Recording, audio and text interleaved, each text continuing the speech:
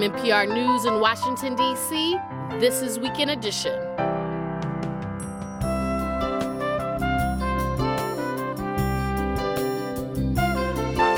I'm Aisha Roscoe. Good morning. The president and the House Speaker have a deal to raise the debt ceiling. Congress has just about 7 days to sign on. Can they get it done? And the last time the U.S. got this close to default, the country's credit rating was downgraded. We'll hear from a person responsible for that call. Every time I walk my dog in the morning and in the evening, I had a bodyguard with me. And new cases of HIV declined in the U.S., but the progress is uneven. Plus, Julia Louis-Dreyfus and Michaela Watkins on their new movie, You Hurt My Feelings. It's Sunday, May 28th. News is next. Live from NPR News, I'm Giles Snyder. President Biden is urging both chambers of Congress to pass the debt ceiling agreement he's reached with House Speaker Kevin McCarthy. With the nation inching closer to a potential default, NPR's Winter Johnston reports on the tentative deal reached last night. In brief remarks on Saturday night, House Speaker Kevin McCarthy said the two sides had reached a compromise. We have come to an agreement in principle. We still have a lot of work to do, but I believe this is an agreement in principle that's worthy of the American people. According to sources familiar with the negotiations, the agreement raises the debt ceiling for 2 years while cutting and capping some government spending over the same period. It also includes tougher work requirements for some federal assistance programs. McCarthy says the final text of the legislation is expected to be posted later today, and lawmakers will have 72 hours to review it.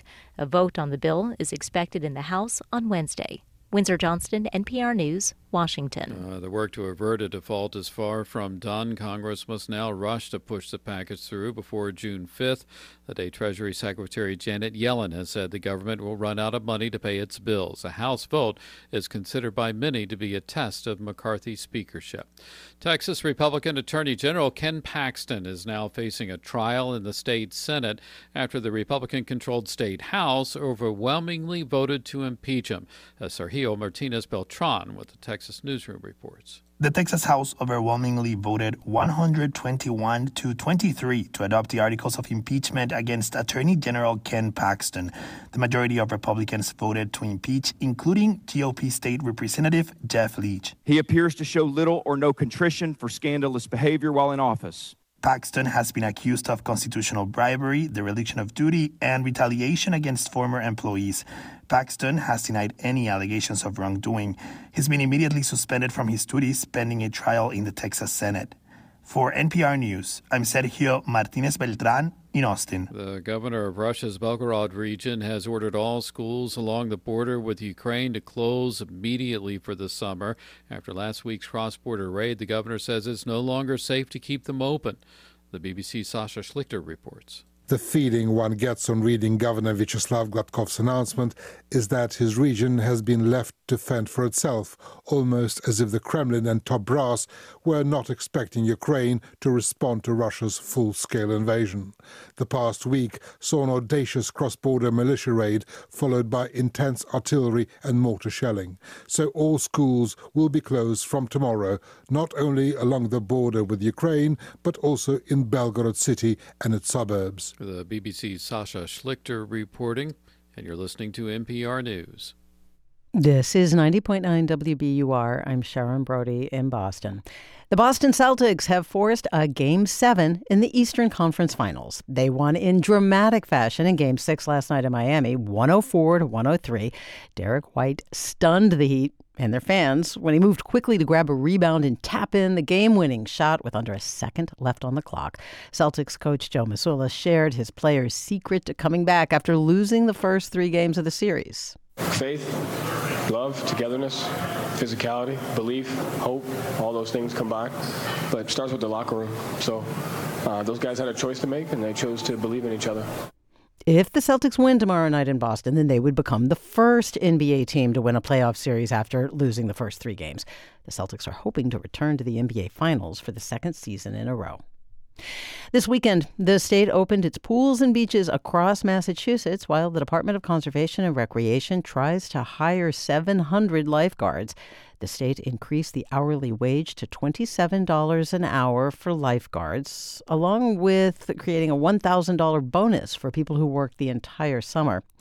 Lieutenant Governor Kim Driscoll is a former lifeguard, and she says the state also will pay for lifeguard certifications. You're not quite certified yet, think you're a strong swimmer or someone who's a real leader in your community. We really want to work together to fill these jobs and provide a really great summer experience for someone who's looking for work.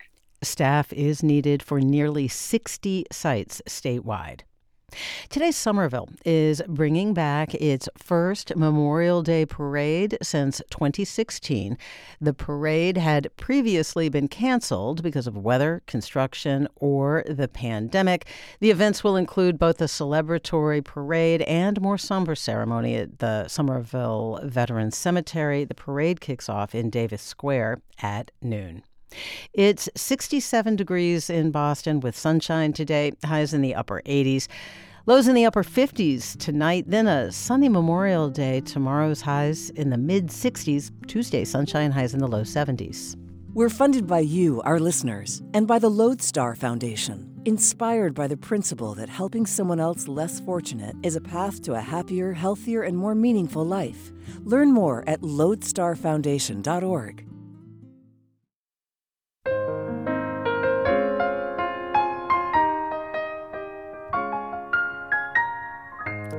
This is Weekend Edition from NPR News. I'm Aisha Roscoe. Good morning.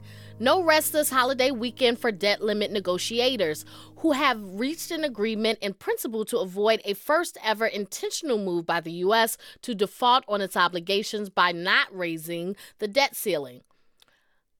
NPR senior political editor and correspondent Domenico Montanaro is following the deal-making and joins us now. Thanks for being with us, Domenico. Hey, Aisha. Good morning. So what do we know about this agreement in principle?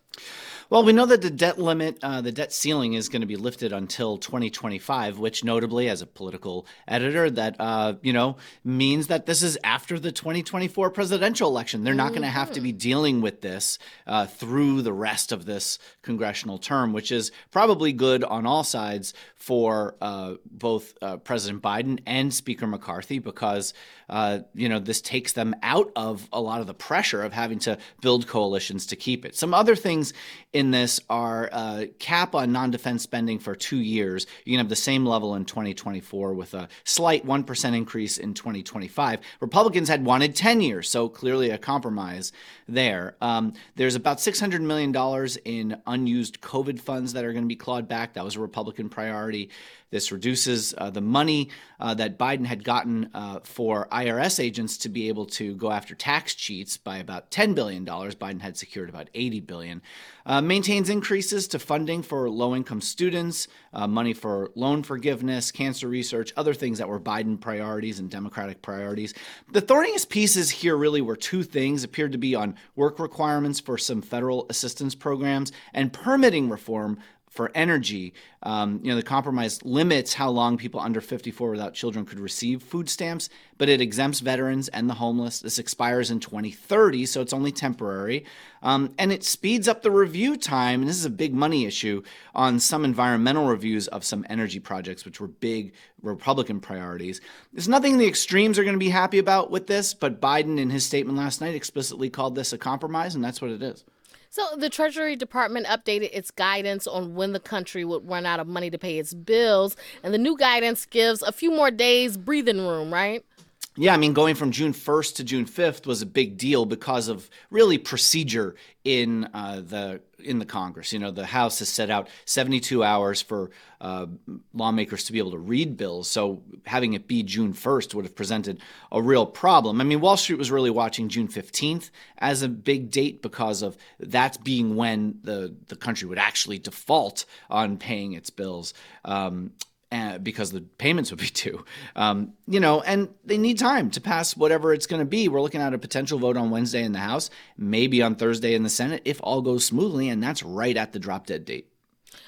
Is a little more time a good thing or a bad thing for, could it give lawmakers more time to kind of scuttle this if they don't like the deal?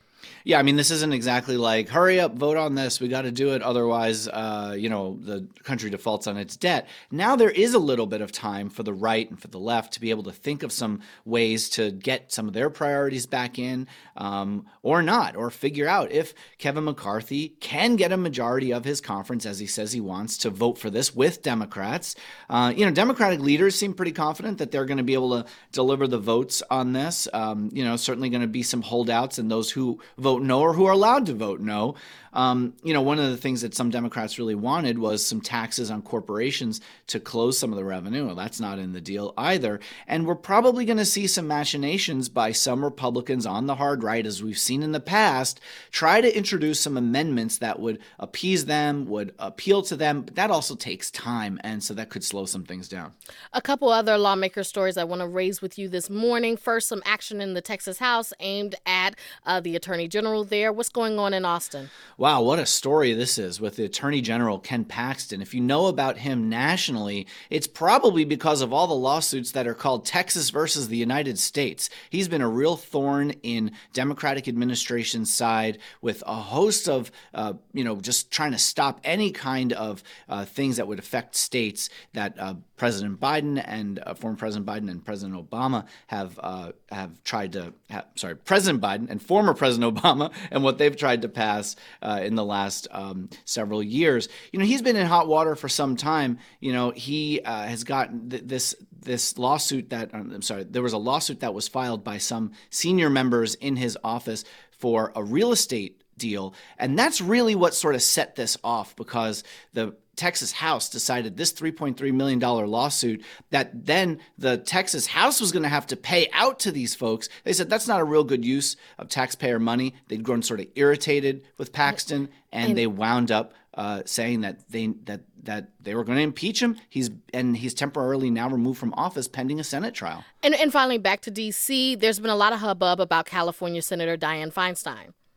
Definitely. And there was a California Democratic convention this past weekend. I think we're going to see some Democrats start to come around what we hear from Hillary Clinton, which is leaves Feinstein in place to be able to pass judges. NPR's Domenico Montanaro, thank you so much for joining us. Hey, you're welcome.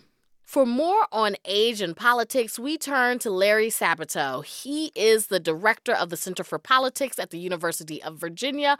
Welcome to the program. Thank you so much.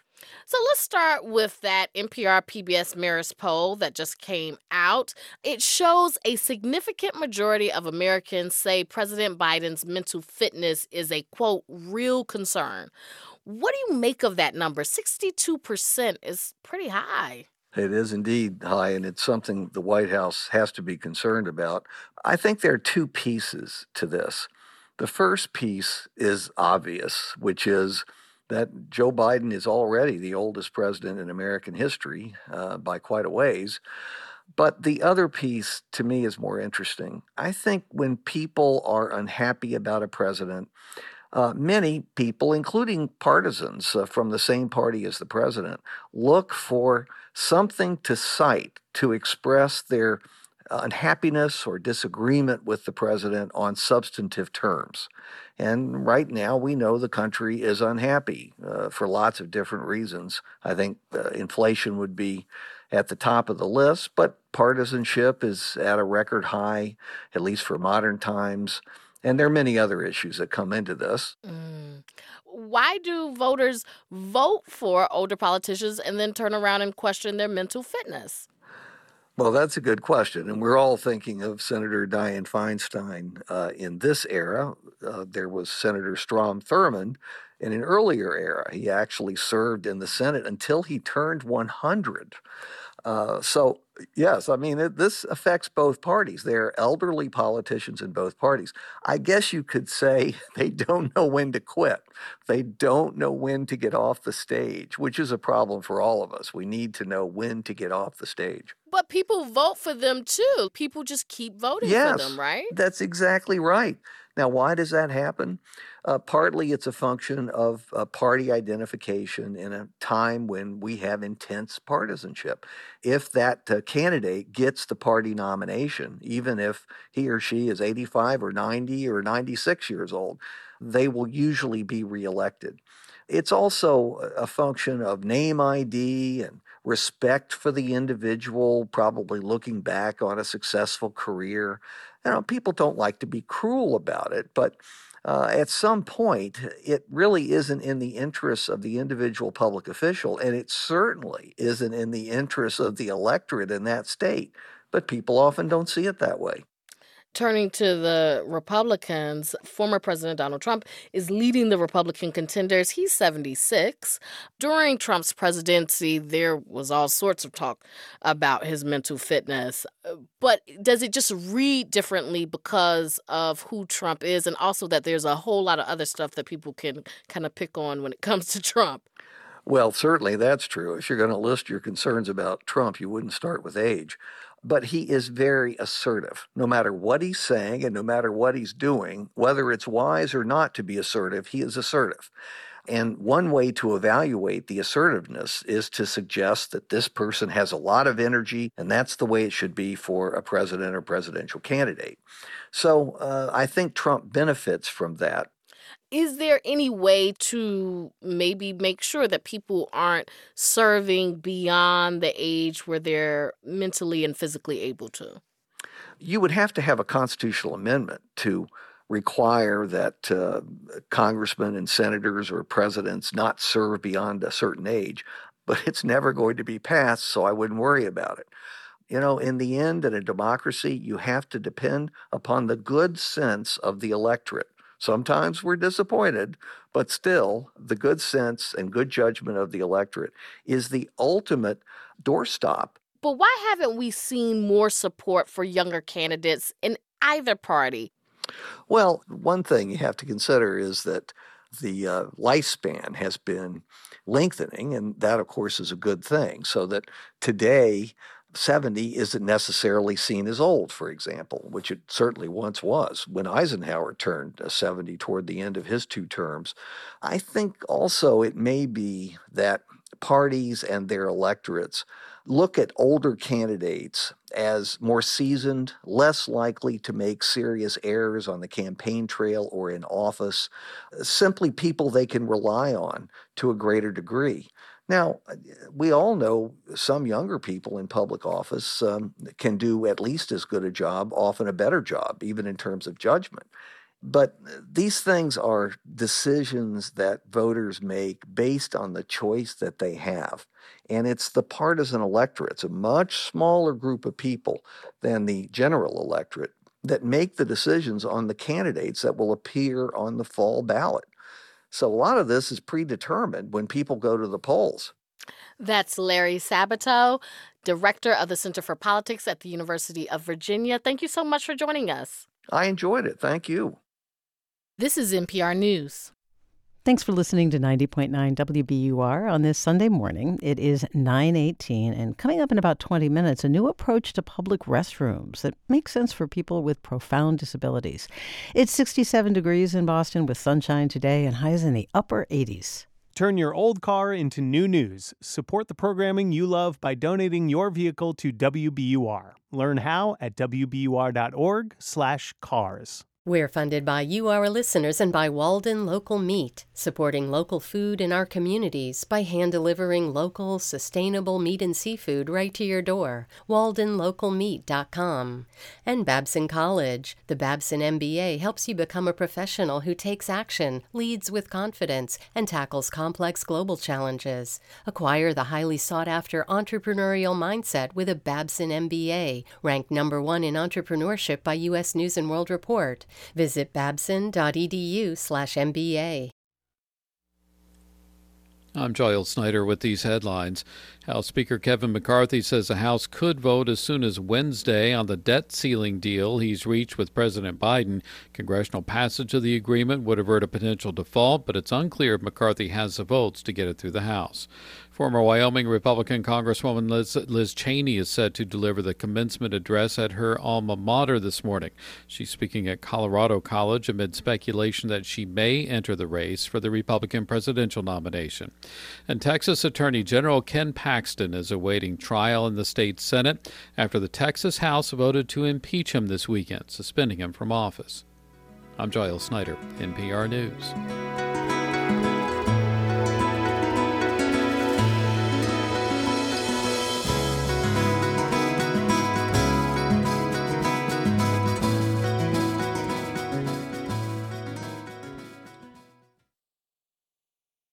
Support for NPR comes from this station and from Staples, with supplies to get business done no matter where it gets done, from ink and toner cartridges to technology like laptops and networking accessories. More at Staples stores or staples.com. From Proven Winners Color Choice, offering flowering shrubs and evergreens developed for gardens and landscapes nationwide. More at provenwinnerscolorchoice.com/NPR. And from the listeners who support this NPR station. This is Weekend Edition from NPR News. I'm Aisha Roscoe. As we've been reporting this morning, President Biden and House Speaker Kevin McCarthy have a deal to raise the nation's borrowing limit, avoiding default. If Congress approves it in time, then all is well. Maybe not. Fitch Ratings, one of the three major ratings agencies, has put the U.S. on notice that it's taking a hard look at America's prized AAA credit rating. And that's giving NPR's David Gura deja vu. Back in 2011, the U.S. was in a very similar position. It was days away from defaulting on its debt for the first time in history. House Speaker John Boehner and President Obama were at loggerheads over raising the debt limit. Negotiations had dragged on and on. And then, in early August, there was an agreement. Congress has now approved a compromise to reduce the deficit and avert a default that would have devastated our economy. There was relief. The U.S. would be able to pay its bills. But that relief didn't last long. A few days later, there was a bombshell announcement on a Friday, hours after the markets closed. When one of the big three credit rating agencies, Standard & Poor's, downgraded the U.S. government's credit rating. This was huge news. The U.S. had never lost its top-tier AAA credit rating, and to many people, it was a shock. After all, lawmakers in the White House had clinched a deal. S&P was worried about the debt and the deficit, but the recent political fight raised questions about the country's ability to pay its creditors in the future. The downgrade stunned Washington, and Wall Street panicked. U.S. stocks were tumbling at the opening bell amid a rout in global markets. President Obama addressed S&P's decision in a speech to the American people, and his Treasury Secretary, Tim Geithner, didn't hold back in an interview with CNBC. I think S&P's shown really terrible judgment, and they've handled themselves very poorly, and they've shown a stunning lack of knowledge about basic U.S. fiscal budget math. S&P had to defend the downgrade to the public.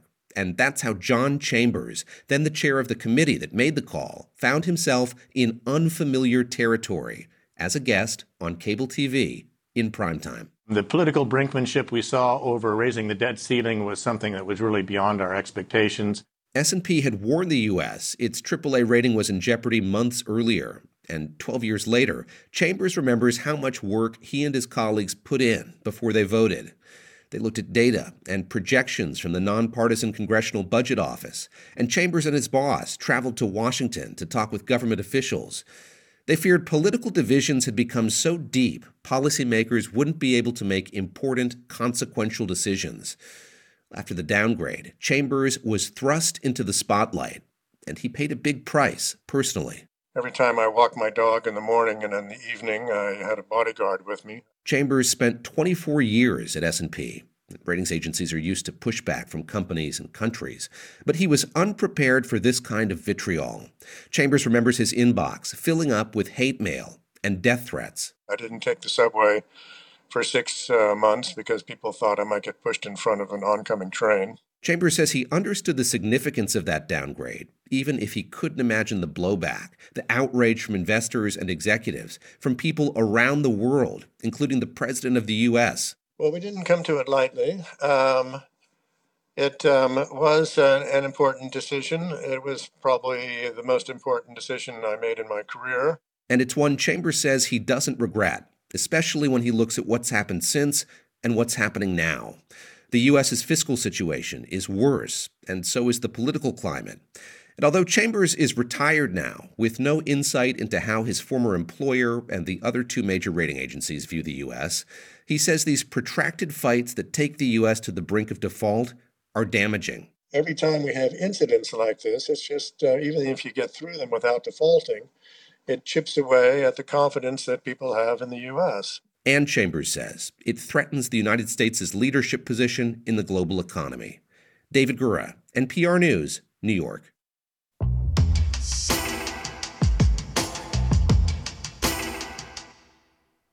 The U.S. is making progress in controlling the HIV epidemic. New cases are slowing down, according to a report released this week by the Centers for Disease Control and Prevention.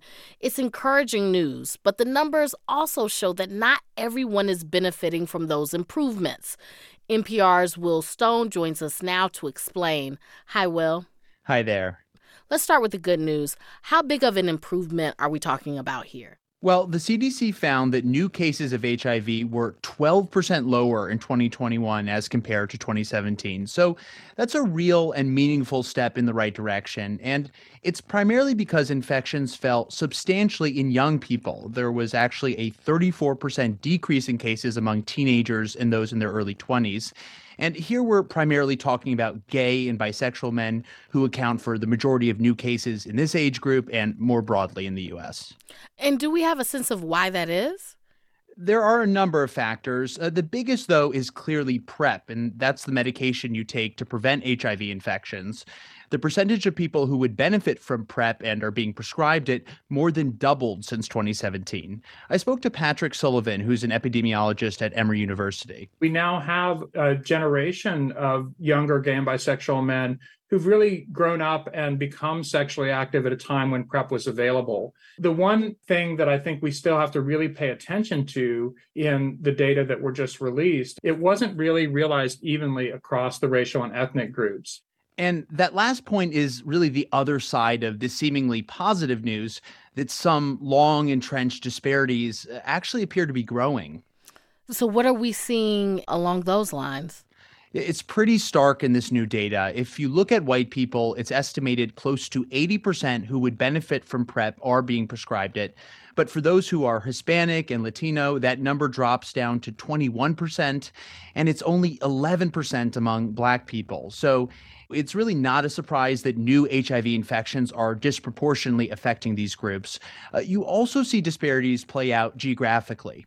So you're saying that some parts of the U.S. are being more affected by HIV than others? That's right. At this point, actually, more than half of new infections are happening in the South. I spoke to Will Ramirez about this. He's with the Southern AIDS Coalition. Raising awareness that PrEP exists does not automatically trigger demand and use. There's still things that they have to contend with, especially here in the South. Anti-HIV sentiment, anti-gay stigma. And then, many people who are eligible for PrEP, they don't access it. Ramirez says one clear barrier is simply not having health coverage. Many states in the South haven't expanded Medicaid. They don't necessarily have programs that cover the cost of labs and visits. And on top of that, you need to find a doctor who's willing to prescribe the drug. What does this mean looking forward? Didn't the U.S. set a goal of reducing new HIV infections by 90% by the end of this decade? Well, it's not going to achieve that if these big gaps remain, especially when it comes to PrEP. Naina Harawa is a professor of medicine and epidemiology at UCLA, and she points out that prevention efforts can't only focus on gay and bisexual men. About 1/5 of new cases of HIV affect women. There's also more outreach that can be done for people who inject drugs and are at risk. And Harawa believes that improving access to PrEP, while still very important, can't be the only solution here. Concern people have about taking a medication when they're not sick. I think some of that is cultural, and I'm somewhat concerned that the HIV prevention strategy has been so shaped around PrEP because I think that kind of resistance to taking something when you're not sick is stronger among people of color. Which is why she thinks there also needs to be attention to other forms of prevention, like condom use, early testing, and ultimately to the root causes that contribute to the racial disparities in HIV. NPR's Will Stone, thank you so much for joining us. Thank you. Most of California's massive snowpack, well, it still hasn't melted, meaning communities downstream face possible flooding. In fact, the record-setting winter revealed that a lot of flood infrastructure needs improving. There is an innovative solution that's gaining traction, and Lauren Sommer from NPR's Climate Desk is here to tell us all about it. Hi, Lauren. Hey there. So, summer's just around the corner. How long will Californians be at risk for flooding? It'll be all the way through June, and it's because of the big melt, as it's known. The snowpack in the mountains is still about 3 times the normal amount. So there's just a ton of water if it has to make its way down. And the real risk will happen if there's just prolonged heat waves that really get the melt going. What are the weaknesses in the state's flood infrastructure? Yeah, there's just a lot of aging flood infrastructure out there that just isn't up to the job. That was the big lesson from the winter. And floods happened in two of the communities that suffered a lot of damage, which were Pajaro and Planada, because of levees that broke and hundreds of homes were damaged. Does that mean levees need to be raised and improved on a really massive scale? Yeah, there's a huge backlog of work that needs to be done. I mean, in the Central Valley alone, it's as much as $30 billion worth. But there is another option to prevent floods. And I'm going to take you to a community that really illustrates this. I went to Grayson, California, which is a small town in the Central Valley, and that's where I met John Mataka. Naturally, when you live by the river, you're nervous when you see the water rising. We're right on the edge of town where the last row of houses is, and the San Joaquin River is overflowing, just spreading beyond its banks. When other towns flooded this year, Mataka watched it closely because he knew it easily could have been his community. Like those towns, Grayson is home to farm workers, mostly lower income, and its infrastructure has been underfunded for decades. It's not just farm workers and people that don't speak English living in these communities. We're people. We're human. We got needs, and you need to invest in our communities. But even with all the water here this year, Mataka has felt a little bit better because of a new project that was invested in nearby. I believe that it saved our community from some drastic flooding this year. You can see it just upriver. We'd love to see the floodwater on our property. We'd love to see it flood on our property. John Carlin works at River Partners, a river restoration nonprofit. We're at a point where the river has spread across a huge area, and it's all on purpose. We head out in an aluminum boat to see it. Very good. Yeah, this was like a tomato field, and now it feels like we're out in the middle of Louisiana in a swamp somewhere. The floodwater goes halfway up the cottonwood and willow trees around us. We're looking back in time. We're looking at what this river used to look like 100 years ago. This land used to be farm fields, but 10 years ago, River Partners began a restoration. They put in native plants and took down the levees and berms next to the river, so it would create a floodplain, basically giving the river some space when it needs it. Rivers move, and that's a really hard concept for us, with property rights and roads and infrastructure. The idea is that giving the river room up here will hold some of the floodwaters. So downstream, in towns like Grayson, the river isn't flowing quite as high. All this water flow past populated areas. So you're taking that pressure off those downstream communities by moving the levees back up here.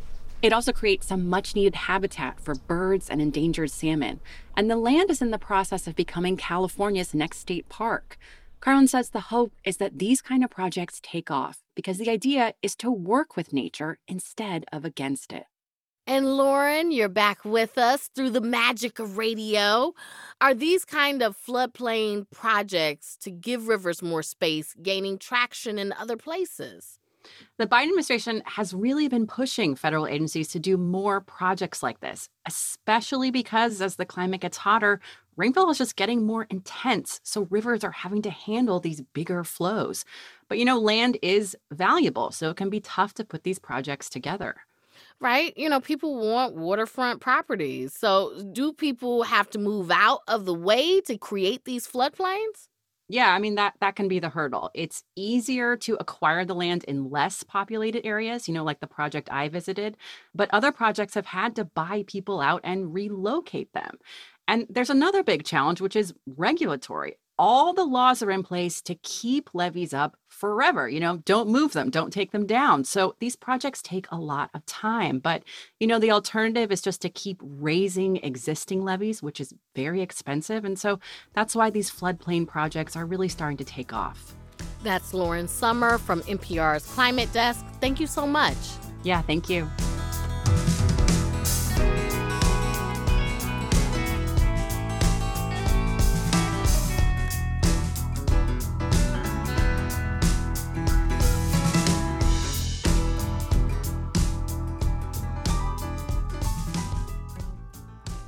You're listening to Weekend Edition from NPR News.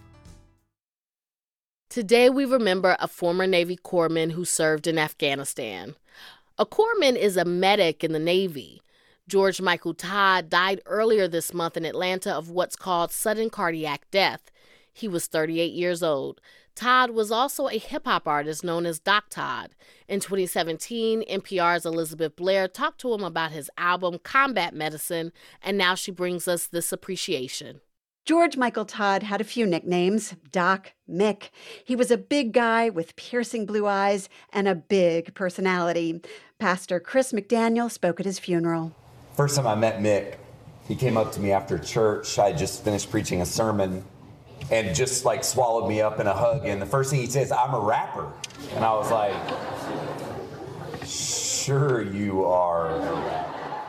He really was. The struggle is real. Found a feast and lost a soul. Eventually my drinking, it got out of control. There in darkness I roam, struggling to find home. See, suddenly death didn't feel so alone. Doc Todd was born in Memphis. He joined the Navy in his mid-20s. In 2009, he was in Afghanistan during an American push in the Helmand River Valley, which was controlled by the Taliban. Todd treated blast and burn injuries. The heat was also brutal, says Colonel Eric Metter. The guys just couldn't stay cooled off. So Doc Todd and some of the other guys started pulling guys off the line at about a third of a time and telling them to jump in the canal. So, hey, these guys are still fighting. Doc and his crew grabs a bunch of guys, jump in the canal, get wet, get back out. Now you get back up on the line, continue fighting, and let's rotate, get the next guys in there. So that's what he did on that day and probably saved a lot of guys from being heat casualties. Todd lost close friends during that battle. When he returned to the U.S., he had PTSD. In 2017, he told me it took several years before he got help. Throughout, he wrote rhymes. The struggle is real. Found a feast and lost a soul. Eventually, my drinking, it got out of control. There in darkness, I roam, struggling to find home. See, suddenly death didn't feel so alone. 22 a day, destination unknown. It could have been avoided if you picked up the phone, but now you're gone, so I guess all we get is the tone. Nothing but bone weeds, overgrown, pushing up stones. Doc Todd's music is passed around widely among veterans. His most popular song is called Not Alone. Not Alone is about empowerment. Not Alone is about taking charge of your life, taking charge of your transition. You're not alone. Just pick up the phone. You're not alone, man. Just pick up the phone. You're not alone. Man, pick up the phone. I'm right here. And I love you guys. Doc Todd was known to constantly pick up the phone to check in with fellow vets. Before he deployed to Afghanistan, he fell head over heels in love with his future wife. At his funeral, Abby Todd read a letter he wrote to her from Afghanistan. I dream about you almost every night. You soothe me so much and turn my nervous energy into something positive. You make me a better person, and I thank you deeply for that. It's crazy. No matter how much I wash my feet, they still stink. Just wanted to tell you that. I don't know why. The word authentic was used over and over again to describe Todd. Here's Pastor Chris McDaniel. The best way we honor the passing of a gentle giant, a big-hearted man, is to try to be as real as he is. Doc Mick Todd is survived by his wife and 2 daughters, his parents, siblings, aunts, uncles, cousins, and a whole lot of friends. Elizabeth Blair, NPR News. Sometimes, being lost is a gift. No, for real, listen to me, it's a gift. This is NPR News. This is 90.9 WBUR. I'm Sharon Brody. The Celtics beat the Heat in Miami last night 104-103. In a wild finish, Derek White tapped in a rebound as time expired. After losing the first 3 games of the Eastern Conference Finals, Jason Tatum says he and his Celtics teammates knew they had dug themselves into a hole. It don't get too much worse than being down 0-3. We feel like we've been held back. The Celtics are only the 4th NBA team to erase a 3-0 deficit in a best-of-7 series and force a deciding game. And if they win tomorrow night in Boston, then the Celtics would become the only NBA team to come back and win a playoff series after losing games 1, 2, and 3. A victory tomorrow would send the Celtics to the finals to face the Denver Nuggets. Today, Somerville holds its first Memorial Day parade since 2016. That steps off in Davis Square at noon. In the past few years, the city had canceled the parade because of either weather, construction, or the pandemic. It's 71 degrees in Boston with sunshine today and highs reaching the upper 80s. WBUR supporters include Merrimack College, committed to providing teachers with MED degrees, credentials, and personalized career-long mentoring. Online.merrimack.edu. And Good News Garage, accepting tax-deductible car donations and providing them to neighbors in need since 1996. GoodNewsGarage.org. Fans of HBO Succession have no clue what's coming Sunday night, but among the possible plot twists, there is this one certainty.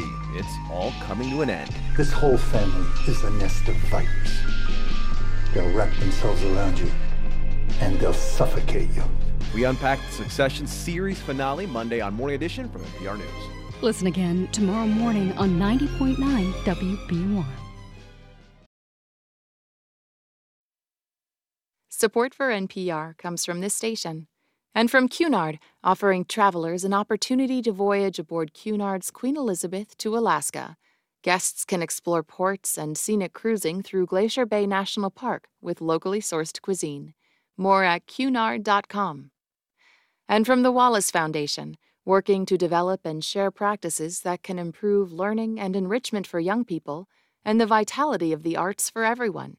Ideas and information at wallacefoundation.org. This is Weekend Edition from NPR News. I'm Aisha Roscoe. Summertime is here, the season of blocked-off streets for big civic events like the Taste of Chicago or this weekend's Carnival in San Francisco. If you're a person with disabilities, public facilities like restrooms are often a major problem at events like these, even if everything meets the requirements of the Americans with Disabilities Act. That's because there are rarely enough facilities for people with severe or profound disabilities.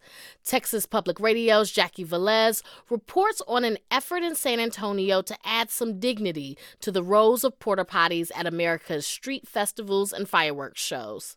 Tracy Lewin understands more than most the need for a specialized bathroom for people like her son Mason, who has multiple disabilities and needs to be hoisted to change positions. As Mason was getting older, I realized that one of the challenges that we were facing, primarily myself because I'm 5'2" on a good day, was that he was going to be taller than me rather quickly, and I was running out of spaces that I could change him when we were out in public together. So Lewin decided to do something about it. She partnered with a local San Antonio nonprofit called Disability SA, and after 3 years of fundraising and months of construction, they've created a $130,000 mobile changing unit. Let's take a tour. Recently, it made a stop at the Fiesta Especial celebration at the Alamo Dome in downtown San Antonio. Lewin leads me into the 27-foot trailer. I should note that I use a wheelchair, and I appreciate the ramp up into it. The mobile changing unit has a wheelchair-accessible toilet. Also, if you're in a motorized wheelchair, we have a space with an outlet so you can recharge your wheelchair. In the back of the trailer is an adjustable plastic changing table. It's the size of a full-sized bed and has a handheld shower above it. Lewin says it's still a work in progress. It'll be motorized and you'll be able to move it up or down depending on where you're at. Level for transfer. Also important for the person, not only for the person who needs to be placed on the table, but also for the caregiver. There's also a Hoyer lift to help people move from a wheelchair to the changing table or toilet. Joanne Cerna used the mobile changing unit today with her daughter Vanessa. Vanessa has a neurological disorder that affects muscle movement. Cerna called it a godsend because it makes it easier to take her daughter to festivals. This unit has everything. It has a changing table, it has a Hoyer, has a toilet, and it's secure, it's private, and it's wonderful. Tracy Lewin beams when she hears comments about what this service means to people. To see this in person, out in community, my mother-in-law is here from Michigan, came out and saw it for herself, and we teared up inside the mobile changing unit because it means something to the people who honestly have some of the hardest struggles, who battle to get just the basic necessities met. The idea that you can toilet in privacy and dignity like any other person, should be happening for everyone. Lewin's dream is a fleet of these mobile changing units. There's already a similar effort underway in Los Angeles. She says each MCU should have a name. The first one is called Mason, after Tracy Lewin's son, the inspiration for it all. For NPR News, I'm Jackie Velez in San Antonio.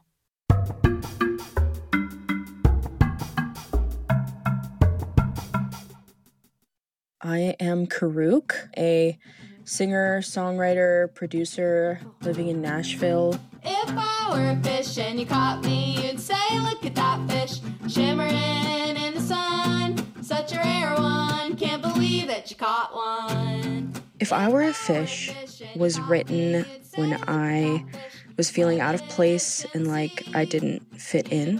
I was getting a lot of hate comments online. And so my girlfriend, Olivia Barton, wanted to do something to make me feel better. She was like, let's make something weird. Like, what's the weirdest thing that you can think of? And I said, well, if I were a fish, I think that all of the weird things about me would be cool. And she was like, that's weird, let's do it. Flopping around and singing my song. I say, damn, they're cute and sing along. We just sat in the car, writing the song, just slapping on the steering wheel, clapping our hands, just writing it like that. Pop, pop, pop, I'm the perfect shape. I don't think that we intended on making a happy song. It just kind of happened. And I personally just love kazoo. And so I had to bring some kazoos on there. If I were a fish, I also wanted percussion, and it was really fun. There was 3 or 4 of us in the room.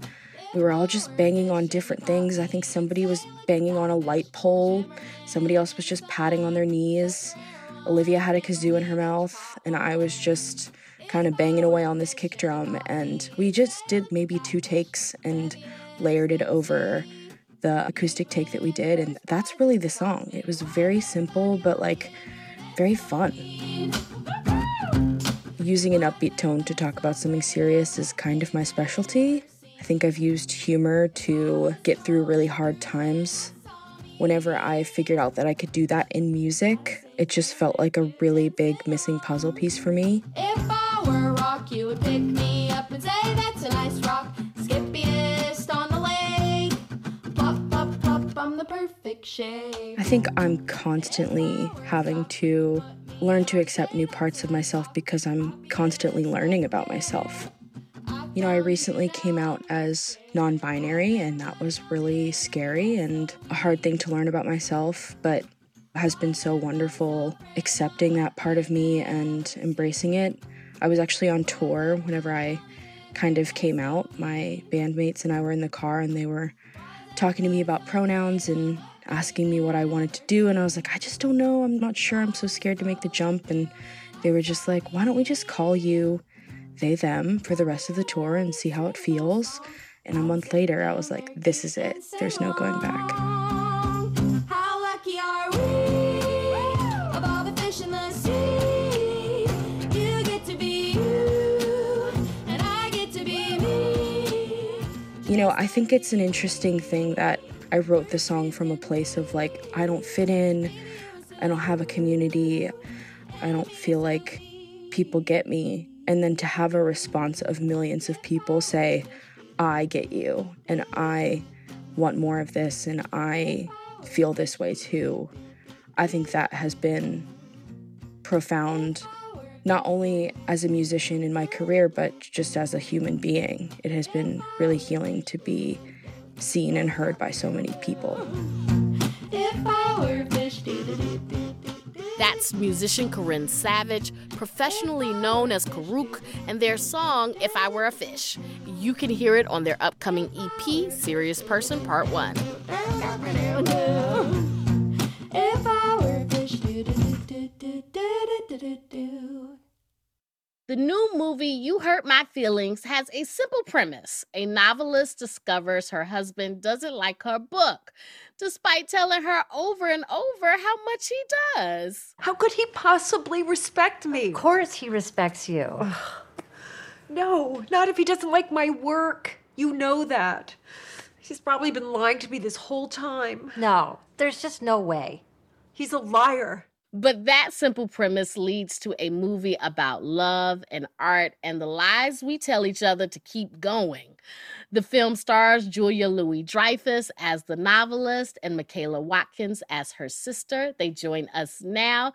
Thank you so much for being with us. Thank you for having us. Yeah, well, how fun. My favorite station.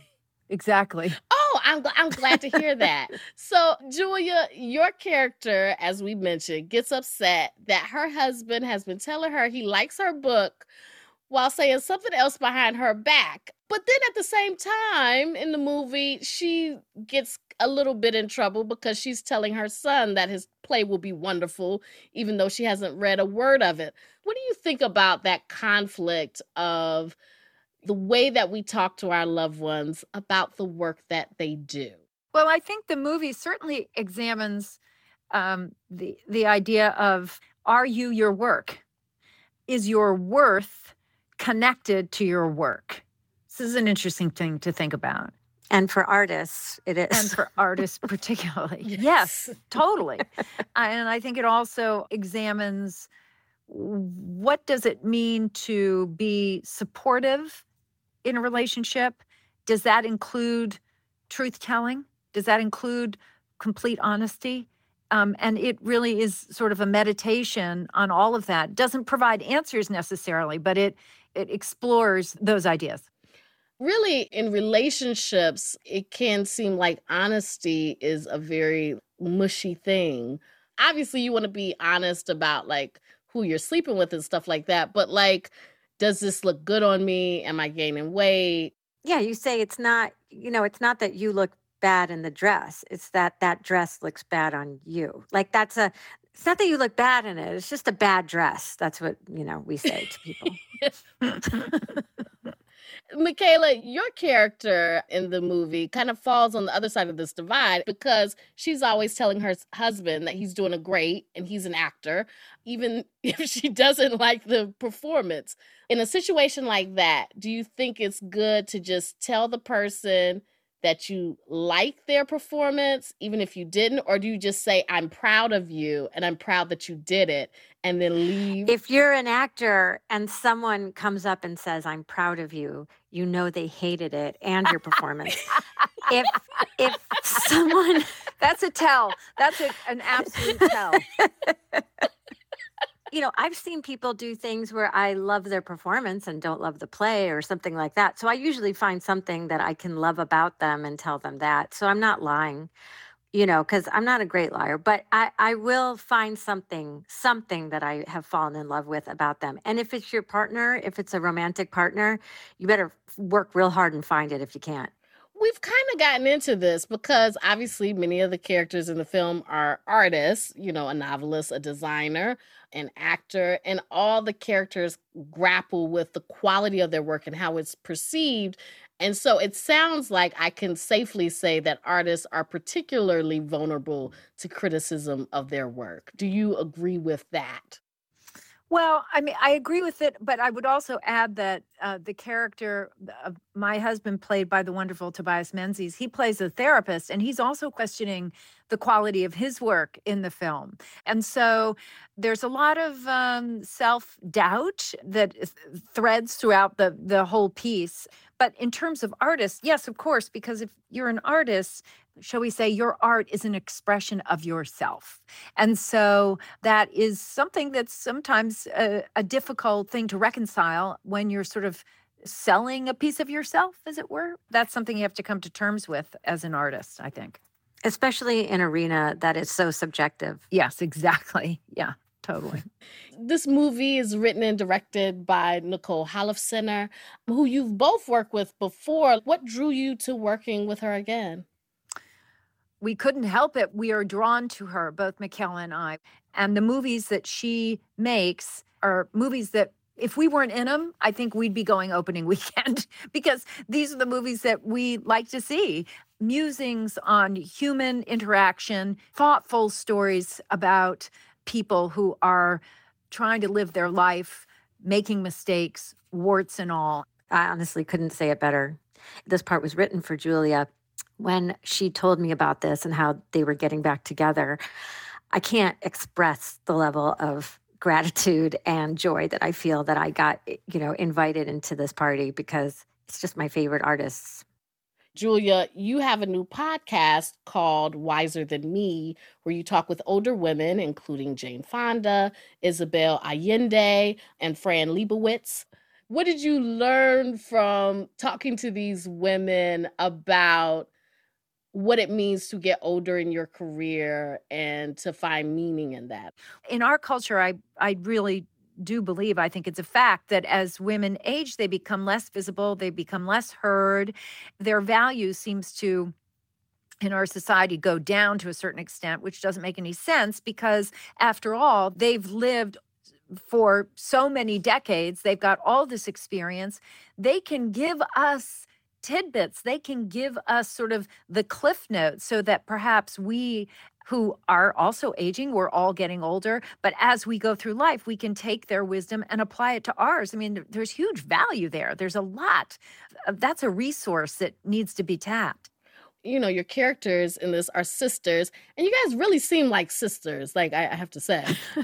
Do you think as relationships go on, the nature of honesty changes? Yes, how could it not? I mean, I think as the more history and experience you have with a friend or a partner, maybe there's a more open, honest relationship sort of evolves out of that. I think, too, by the way, I also want to point out that, originally the role that Michaela plays in this film was the role of my character's best friend. And Michaela suggested to Nicole that she make us sisters. And it really was a brilliant idea on her part because it elevated what the movie's about. There's something about the sister dynamic and a sister partnership that is different than a friend partnership, even best of friends. Yeah, because we even have to lie to our sisters. You think Yes, that of one course. person you don't have to. And even then, my character still has to somehow make my sister not feel like what just happened was the worst thing that could have happened just now, even though we all agree it was. That's Michaela Watkins and Julia Louis-Dreyfus. Their new movie, You Hurt My Feelings, is out now. Thank you both so much. Thank you for having us. Thank you. What a pleasure.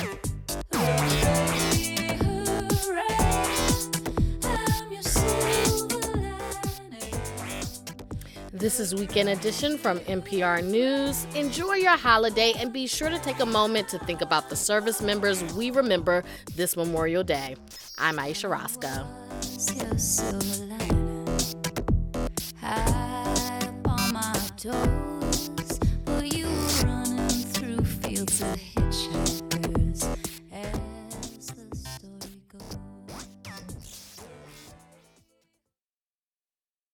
Support for NPR comes from this station and from Ooma, a cloud-based phone service for any size business with an automated virtual receptionist, video meetings, and other features to connect to customers and coworkers anywhere at ooma.com/NPR. From Hint, maker of fruit-infused water with no sugar or diet sweeteners. Hint's 25 flavors include blackberry, coconut, and blueberry lemon. In stores or at hintwater.com. And from the Doris Duke Foundation. Stay with us as Weekend Edition Sunday continues at 10 o'clock here on 90.9 WBUR. Good morning, I'm Sharon Brody. It's 67 degrees in Boston, sunshine today, highs in the upper 80s. We're funded by you, our listeners, and by BMW. The BMW i4 has a range of up to 301 miles. It's 100% electric and 100% BMW. Soaring Hawk Meditation Center, celebrating the present moment with a new exhibit on mindfulness, located in Littleton, Mass. More at SoaringHawkCenter.com. And Plymouth Rock Assurance, who believes auto and home insurance should be straightforward and works to assure their customers at every step. PlymouthRock.com/WBUR. On last week's Wait, Wait, Adam Burke agreed with those millennials who speak in fake British accents to lower their stress. Adam, you're Irish. I'm sure you're soothed by the sound of a British accent. Yeah, I use it to go to sleep. It's the whitest noise. I'm Peter Sagal. Don't drift off when you listen to this week's show from New Orleans with special guest John Goodman. Join us for the news quiz from NPR. Tonight at 6 on 90.9 WBUR, Boston's NPR news station. I'm here and now host Scott Tong, and this is 90.9 WBUR FM Boston, 92.7 WBUA Tisbury, and 89.1 WBUH Brewster. Listen anytime with our app or at WBUR.org. WBUR, Boston's NPR news station.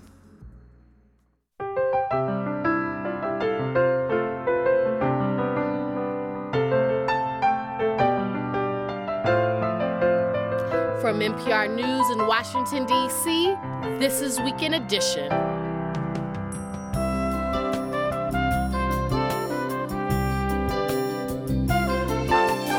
I'm Aisha Roscoe. Good morning. It's a holiday weekend, but Congress and the White House have been working.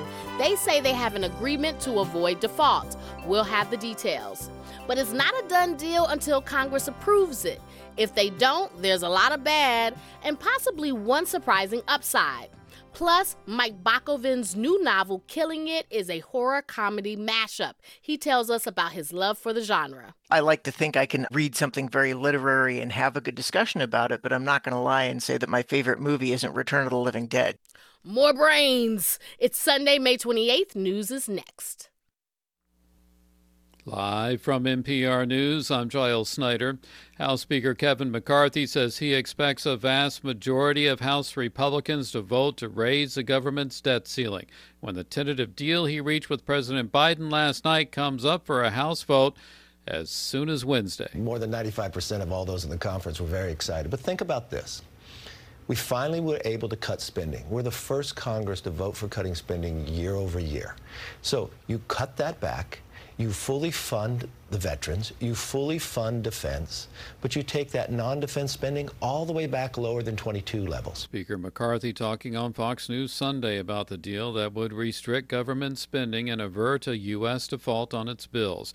NPR's Domenico Montanaro has been following the debt limit talks. If Kevin McCarthy can get a majority of his conference, as he says he wants, to vote for this with Democrats, Democratic leaders seem pretty confident that they're going to be able to deliver the votes on this. Certainly going to be some holdouts and those who vote no or who are allowed to vote no. One of the things that some Democrats really wanted was some taxes on corporations to close some of the revenue. Well, that's not in the deal either. And we're probably going to see some machinations by some Republicans on the hard right, as we've seen in the past, try to introduce some amendments that would appease them. One of those hard-right Republicans is Texas Congressman Chip Roy, who is threatening to try to sink the debt limit bill. On Twitter, he is urging his conservative colleagues to hold the line. Impeachment proceedings against Texas Republican Attorney General Ken Paxton are now moving to the state Senate. The Texas Senate is to hold a trial after the Republican-controlled House voted 121 to 23 this weekend to impeach Paxton, immediately suspending him from office. But it's unclear when a trial will be held. Texas lawmakers end their legislative session tomorrow. Ukraine says Russia's overnight drone assault on Kyiv was the biggest since its invasion began. Officials say about 40 out of 54 drones targeted the capital. Here's the BBC's Charles Haviland. With Ukraine saying most of these dozens of drones were shot down, President Zelensky has praised Ukraine's air defense forces and rescue services. He said that every time drones and missiles were intercepted, lives were saved. One man was, however, killed by falling debris. The assault came on the day that Kiev celebrates its founding, more than 1,500 years ago. Moscow has pressed on with other attacks. In the Kharkiv region, the governor said Russian shelling had killed 2 elderly people. Officials say strikes in Kharkiv and Zaporizhia injured at least 7 more. Voters in Turkey have been heading to the polls today in a presidential runoff election. President Recep Tayyip Erdogan is seeking another 5-year term and led his main opposition challenger by a comfortable margin in the first round of voting. You're listening to NPR News. This is 90.9 WBUR. I'm Sharon Brody in Boston. The Celtics have forced a Game 7 in the Eastern Conference Finals and are on the cusp of making history. Boston beat the Heat in a nail-biter last night in Miami, 104-103. Derek White tapped in a rebound as time expired. The Celtics are only the 4th team in NBA history to make it to a Game 7 when the playoff series started with 3 victories for the other team. The deciding Game 7 takes place tomorrow night at the Garden in Boston. No NBA team has ever won a playoff series after losing the first 3 games.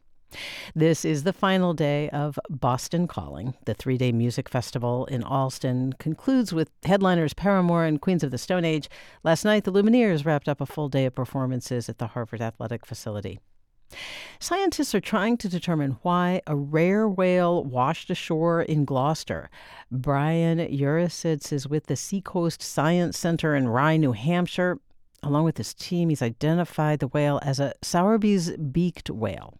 These animals have a large melon on their head. They have a very long beak and actually no teeth that are visible. So almost similar to a mix between a whale and a dolphin.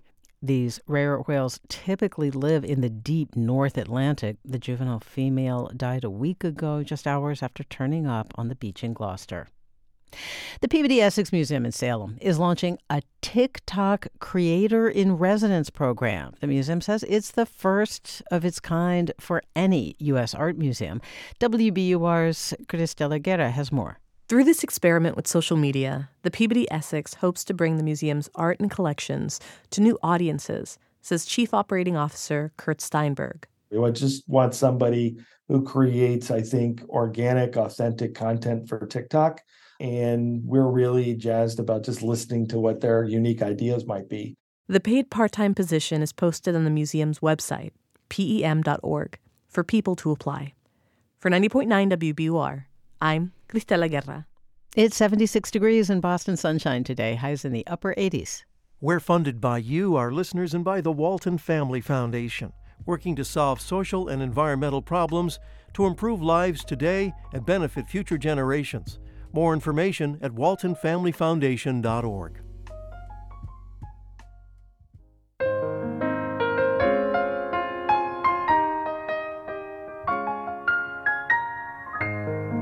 This is Weekend Edition from NPR News. I'm Aisha Roscoe. Good morning. President Biden says he strongly urges Congress to right away pass an agreement he's made with House Speaker Kevin McCarthy to raise the nation's borrowing limit. The deal, NPR has learned, raises the debt limit for 2 years. It freezes non-defense spending in fiscal year 2024 and allows a 1% increase in 2025. There are no changes to Medicaid, and Biden's Inflation Reduction Act remains largely, though not totally, intact. That's the big law passed last summer with tax credits for electric vehicles and money for renewable energy programs, provisions to lower the cost of some prescription drugs, and cap out-of-pocket costs for people on Medicare and new corporate taxes. The debt limit also includes time limits on SNAP benefits for people under 55, with some exceptions. The agreement now goes to Congress, which has just about 7 days to debate and pass it. If not, America won't have money to pay service members, Social Security benefits, or the holders of U.S. debt. All this follows weeks of high-stakes negotiations between the White House and House Republicans over how the U.S. government should spend money. Here's Speaker Kevin McCarthy on the deal last night. After weeks of negotiations, we have come to an agreement in principle. We still have a lot of work to do, but I believe this is an agreement in principle that's worthy of the American people. NPR congressional correspondent Claudia Grisales has been following the ups and downs on Capitol Hill, and she joins us now. Good morning, Claudia. Good morning, Aisha. So what can you tell us about this agreement? We're seeing details still emerging. Speaker McCarthy briefed members about the outlines of the plan, and text is still being written.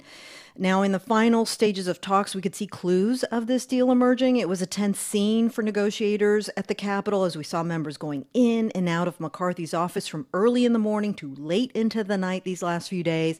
So there's a lot less talking to reporters, more talking behind closed doors. And McCarthy said he and President Biden spoke twice yesterday ahead of these details you mentioned, where we will see this cap on non-defense spending into next year and other agreements in exchange to raise the debt ceiling for 2 years, so that's after the presidential election. So what were the wins that Republicans were touting? We obtained a one-page summary House Republican leaders were circulating among their conference last night. That sheet listed out plans to limit top-line federal spending to 1% annual growth for the next 6 years, the clawback of $400 million in unspent pandemic relief funds, and new efforts to revamp the budgeting process. And as you mentioned, we're also expecting to see some changes to work requirements for federal assistance, such as the SNAP food assistance program, changes which President Biden fought against. And McCarthy also talked about some more of these elements in the plan. It has historic reductions in spending, consequential reforms that will lift people out of poverty into the workforce, rein in government overreach. There are no new taxes, no new government programs. And there were losses for Democrats. For example, they proposed new taxes on corporations and wealthier Americans to raise revenue, but that did not hold. So what elements of the agreement did President Biden point to? In a statement, Biden said this is an important step forward to reduce spending while still protecting critical programs for working people and the growing economy. He said this deal still protects key Democratic priorities, but at the same time, it represents a compromise. And that means not everyone gets what they want, and that's the responsibility of government. He said ultimately it prevents what would have been a catastrophic default that would have had devastating impacts on the economy. So he urged the deal's passage in both chambers of Congress. So we have a deal, but that doesn't mean the work is over. Now McCarthy has to make sure he has enough lawmakers to vote for it, right? Right, yes. In the House, there's been little expectation that the more liberal Democrats and hard-right Republicans would support this plan. We're already seeing loud complaints from the conservative House Freedom Caucus. So McCarthy does not need everyone, but he does need to pass it with Democrats' help, especially if we see some Republicans say they're going to vote no. So no one will be breathing easy until it passes both the House and Senate before the June 5 date. This is when Treasury Secretary Janet Yellen said the country would breach the debt ceiling and go into default without an agreement in place. Okay, so we're just about a week away from that date. What should we expect in the coming days? A flurry of action. The bill could come today, so that gives House lawmakers 72 hours to review it before a vote, and that could come as early as Wednesday. This is assuming it gains the majority of support in the House and it's off to the Senate. But this is the real test now, how members react to the specifics in the legislation and if there's any significant revolt. For example, we saw a lot of Democrats last night applaud the deal, but they say they need to see the text to make a final decision. That's NPR's Claudia Grisales. Claudia, thank you so much. Thank you. If Congress doesn't end up signing on to the deal, the U.S. government defaults, sending shock waves through the financial system. But in a surprising turn, some forecasters think that would actually increase demand for U.S. government debt. NPR's Scott Horsley joins us now to explain. Hi, Scott. Hi, Aisha. So why would investors want more government bonds if there are questions about the government's willingness to pay back the money it owes? Yeah, that is kind of weird, right? Ordinarily, you would think a deadbeat borrower would have a harder time finding people to lend him money. But whenever there's turmoil in the financial markets, investors look for a safe place to park their money. And some forecasters think that's still going to be U.S. Treasury bonds, even if, in this case, the turmoil is the result of the federal government not paying its bills. It is strange. It's kind of like climbing into a lifeboat with someone who keeps stirring up the waves. But Josh Lipsky, who's senior director of the Atlantic Council's Geoeconomic Center, says there just aren't a lot of other lifeboats around. Germany is one of the few countries with bonds considered as safe as those in the U.S., and Germany doesn't borrow that much money. Government bonds in China, Japan, the U.K. all have their own problems. So Lipsky thinks that U.S. government bonds will still be in high demand. The financial shorthand for this is TINA.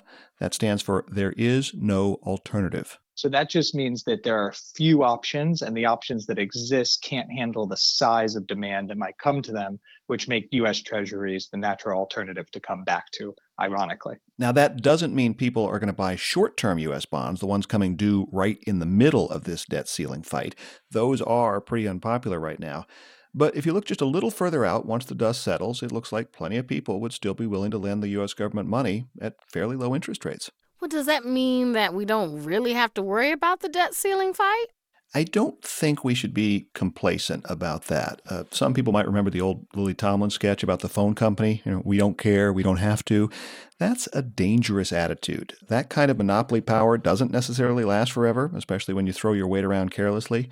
Competitors eventually sprang up to challenge the phone company, and Lipsky says the U.S. shouldn't take its position in the global financial system for granted either. I do think there's global fatigue directed toward the U.S.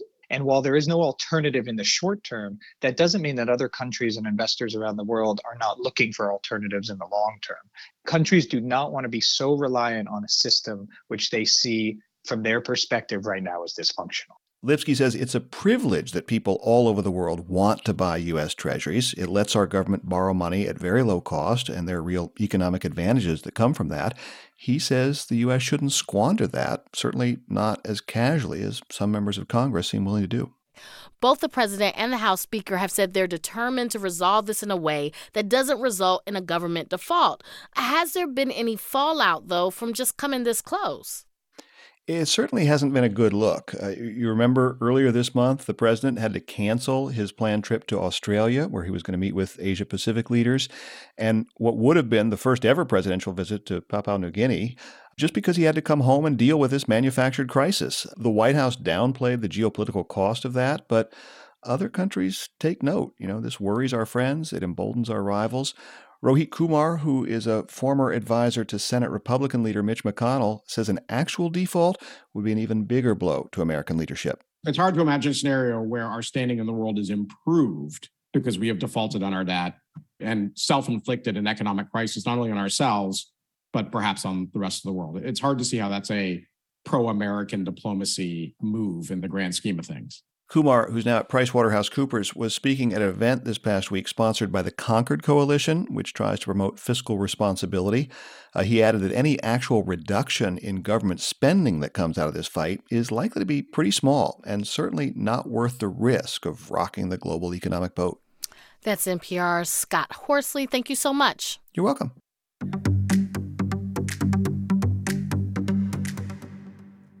With the sound of the clerk ringing the bell, there was a stunning development in the Texas House of Representatives yesterday. Mr. Murr voting aye. One headline called it an intra-GOP showdown, but when the votes were in, have all members voted? 121 House members, including 60 Republicans, voted to impeach Texas State Attorney General Ken Paxton. The resolution is adopted. The chair directs the chief clerk to notify the governor of the House's action. The impeachment stems from allegations made by former staffers of Ken Paxton, accusing him of bribery, improper influence, and abuse of office. The allegations date back to 2020, but a few months ago, Paxton announced he'd reached a settlement of $3.3 million with the staffers and asked the state to pick up the tab. That led to a Texas House committee investigation and eventually yesterday's impeachment. Ken Paxton has denied any allegations of wrongdoing, calling the proceedings a sham. Next up, a trial in the Texas Senate where members include Paxton's own wife.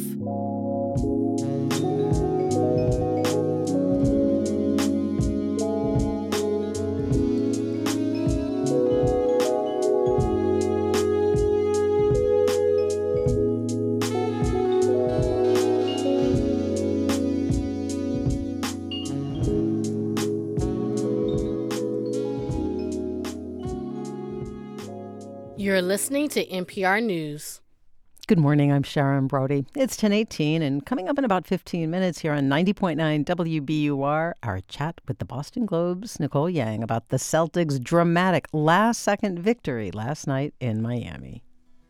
Turn your old vehicle into new news. Support the programs you love by donating your car or boat to WBUR. Details at wbur.org/cars. We're funded by you, our listeners, and by Circle Furniture. Over 70 years of artisanal craftsmanship rooted in community and sustainability. 7 locations across Mass and New Hampshire. CircleFurniture.com. The Kate Playhouse in Dennis Village, opening June 7th with the Fats Waller musical, Ain't Misbehavin'. After that, it's Jersey Boys and more. Tickets at kateplayhouse.com. And Babson College. Hone your business skills at the school ranked #1 in entrepreneurship by U.S. News & World Report. Build your success story at babson.edu/success. I'm Joel Snyder with these headlines. House Speaker Kevin McCarthy says the debt ceiling deal he reached with President Biden last night is popular with a strong majority of House Republicans. He spoke on Fox News Sunday, even as hardline Republicans are threatening to sink the agreement. The House could vote on it as soon as Wednesday. Impeachment proceedings against Texas Attorney General Ken Paxton are now moving to the state Senate. The Senate is to hold a trial after the House voted this weekend to suspend Paxton, but it's not clear when that trial would begin. The Texas legislative session ends tomorrow. And the iconic Indianapolis 500 is being run today for the 107th time. More than 30 drivers are in the field, and some 300,000 spectators are expected to be on hand at the Brickyard. I'm Giles Snyder, NPR News.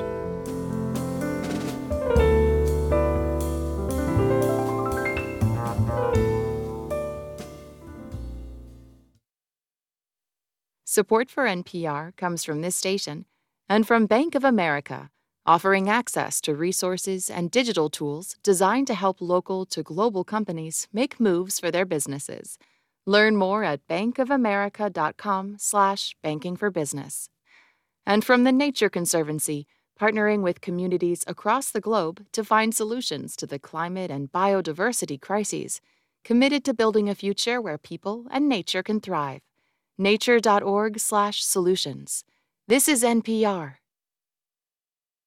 This is Weekend Edition from NPR News. I'm Aisha Roscoe. It's election day in Turkey again. President Erdogan failed to get a clear majority 2 weeks ago. Many analysts suggest his strong showing in the first round does bode well for extending his run as Turkey's leader. NPR's Peter Kenyon is in Istanbul and joins us now. Good morning. Hi, Aisha. So, Peter, what are you seeing at polling stations today? Well, it was nothing like round one, at least in terms of turnout at the places I visited. Back on May 14th, turnout was put at more than 88%, extremely high. But at the polling stations I visited today, there were no lines of people snaking out the door down the street. Voters who had taken 30 to 40 minutes to cast their vote in round one, they were finished in about 5 minutes this time. So turnout appears to be down. Some voters did tell me they were ready for someone other than Erdogan to be in charge. Like all the people interviewed for this story, 80-year-old Zeynep didn't want to give her family name.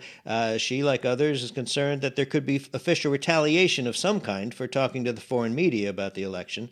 Zeynep, heard here through an interpreter, told me there are some key issues besides the feeling that Erdogan's 20 years in office are enough, in her opinion. First of all, 100% they should focus on violence against women. That's a very important issue. And beyond that, they should deal with corrupt businesses and the manipulation of the currency. Whatever is good should happen. Whether it's going to happen or not, I'm a bit pessimistic about that. Change is a must, but I can only hope it will happen. Now, besides the bad economy, Erdogan's also running after receiving harsh criticism for his government's response to the devastating earthquake earlier this year in southern Turkey. But even so, he polled higher in round one than his challenger Kemal Kılıçdaroğlu, and by a comfortable margin. What are Erdogan voters saying about their candidate now? Well, their general theme might be described as, we need a tough leader to get the country through tough times. That was certainly the sentiment among a group of men I met in front of a vendor's cart. It was selling a simit, that's sometimes called Turkey's version of a bagel. But here's a bit of what they had to say. Now, 52-year-old Zafer there was naming Turkey's grocery store chains where prices have skyrocketed. Zafer said they should be forced to close for 15 days as punishment. At that point, another man, 32-year-old Hayrettin, interjected. He said that wouldn't scare them enough. He thinks the owners should be thrown in jail. So there's plenty of anger to go around, if not full agreement about to what extent Erdogan and his government should bear the blame. So what are some of the other issues that dominated the campaign? Well, immigration is a big one, especially the growing conclusion among many Turkish families that they've done enough hosting of refugees and migrants for a while. It's been more than a decade since Syrians and others fearing conflict at home or economic hardship began pouring into Turkey, drastically changing the population in some areas. Now, both Erdogan and Kılıçdaroğlu are vowing to send the migrants home, and as the campaign went on, Kılıçdaroğlu pledged to get it done within 1 year. And what about Turkey's relations with the West? What impact might this vote have on that? Well, it's certainly a major issue, and it's being watched closely. For instance, should Kılıçdaroğlu somehow pull out a victory here, the West could look to see Sweden's bid to join NATO, for example, quickly approved. Turkey had been blocking it, is still. It finally approved Finland's accession bid not long ago. Erdogan is still demanding Sweden extradite scores of people that Turkey considers to be terrorists.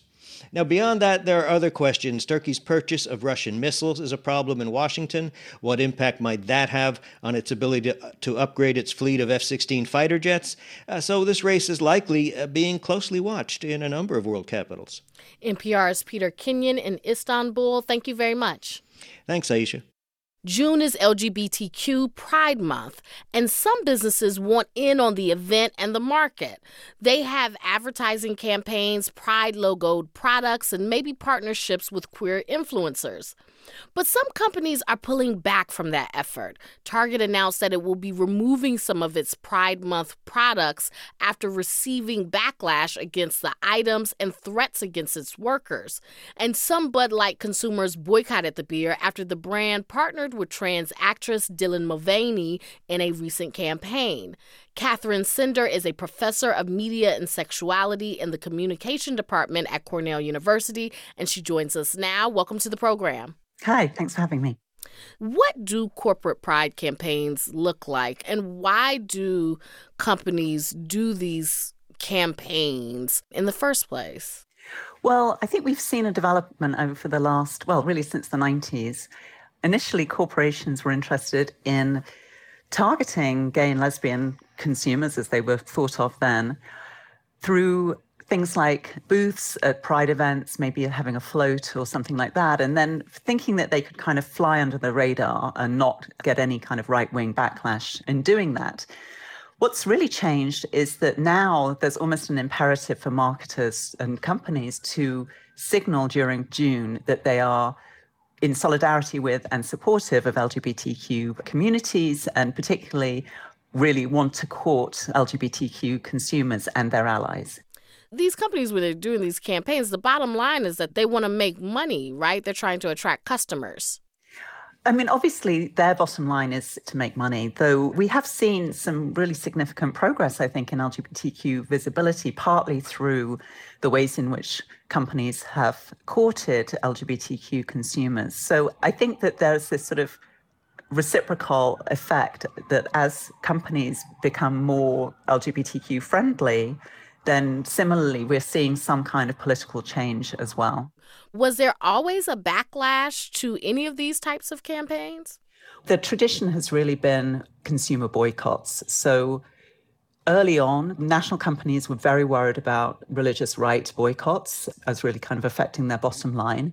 What's really shifted is that boycotts now are much more active from LGBTQ consumers and their allies. So companies are really worried that they're going to alienate this, huge market, particularly in terms of younger consumers.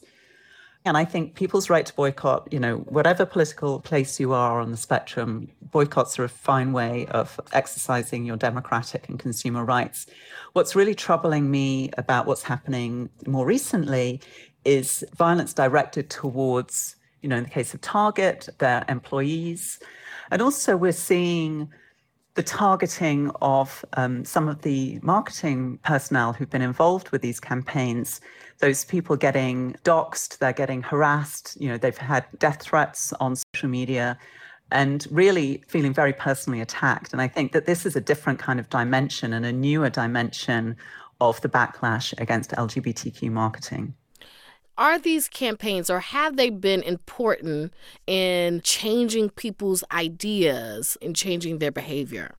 I think that marketing has been part of a general cultural opening, really since the early 2000s, towards the inclusion of LGBTQ people in all sorts of areas of life. The most contested issue right now is around transgender inclusivity. And I think that was part of the issue with Dylan Mulvaney, which was not just that she is in the queer community, but she's also a trans woman. And I understand that the most vociferous resistance to Target's products was to do with transgender-related materials. So I think even though we're seeing in some part of the country gay and lesbian exclusion, again, in places like Florida and Texas and Tennessee. The most contested area right now is around transgender inclusion. What do you say to those people who look at pride campaigns by corporations and things of that nature and look at it as rainbow washing? The accusation of rainbow washing tends to go towards companies who are seen as doing a very kind of superficial job. They bop into the area of gay marketing in June, and we don't hear anything more about them for the rest of the year in that realm. They're not really connected with the community, that they don't have any queer or transgender or non-binary people involved in the production of campaigns. So because of social media, particularly young people are extremely attentive to the authenticity and value of the commitment. If that's perceived to be shallow, then it's actually really unfortunate for the companies. So I think companies are really trying to work very hard now to produce committed and authentic LGBTQ media and marketing campaigns. That's Catherine Cinder. She's a professor in the Department of Communication and a part of the Feminist Gender and Sexuality Studies program at Cornell University. Thank you so much for speaking with us today. Thank you very much.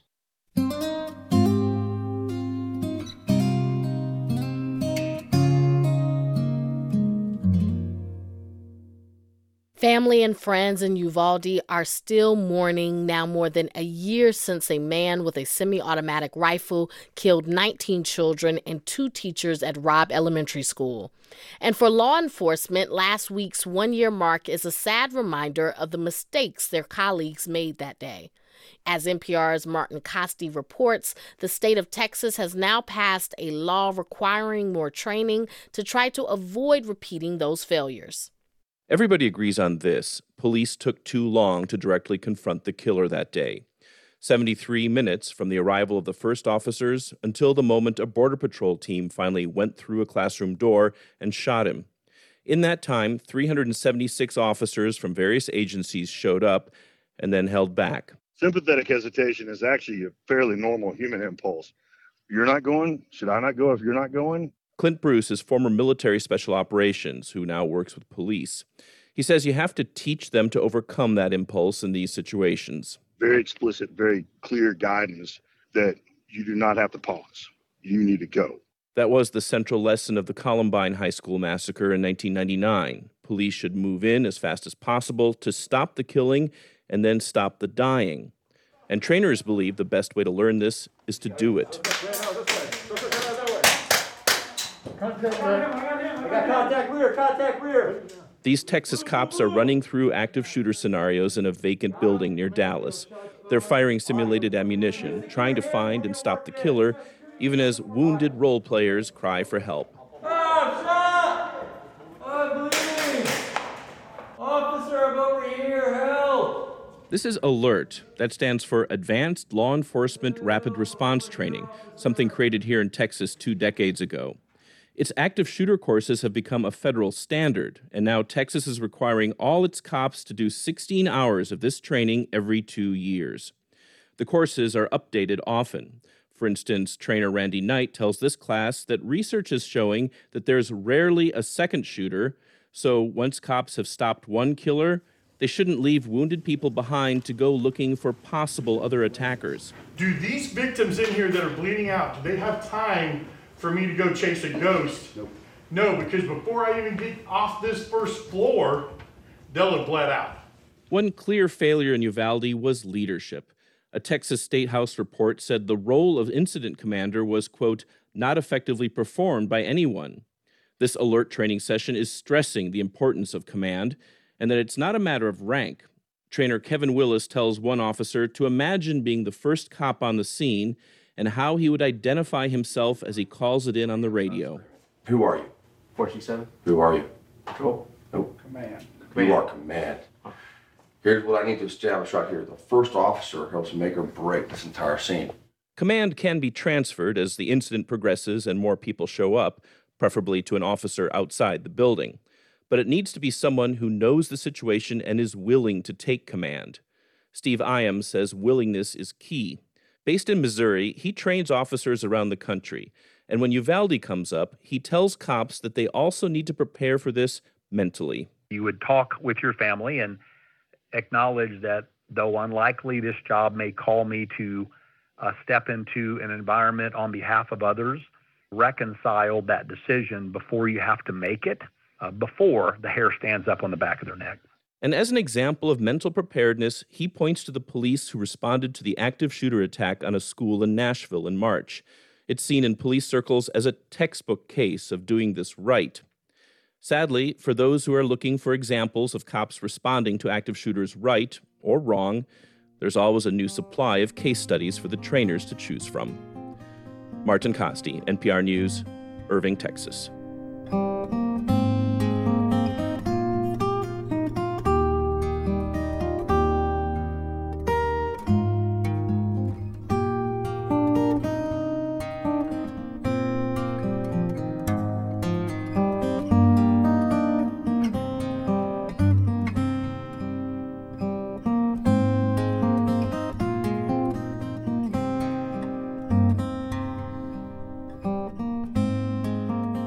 You're listening to Weekend Edition from NPR News.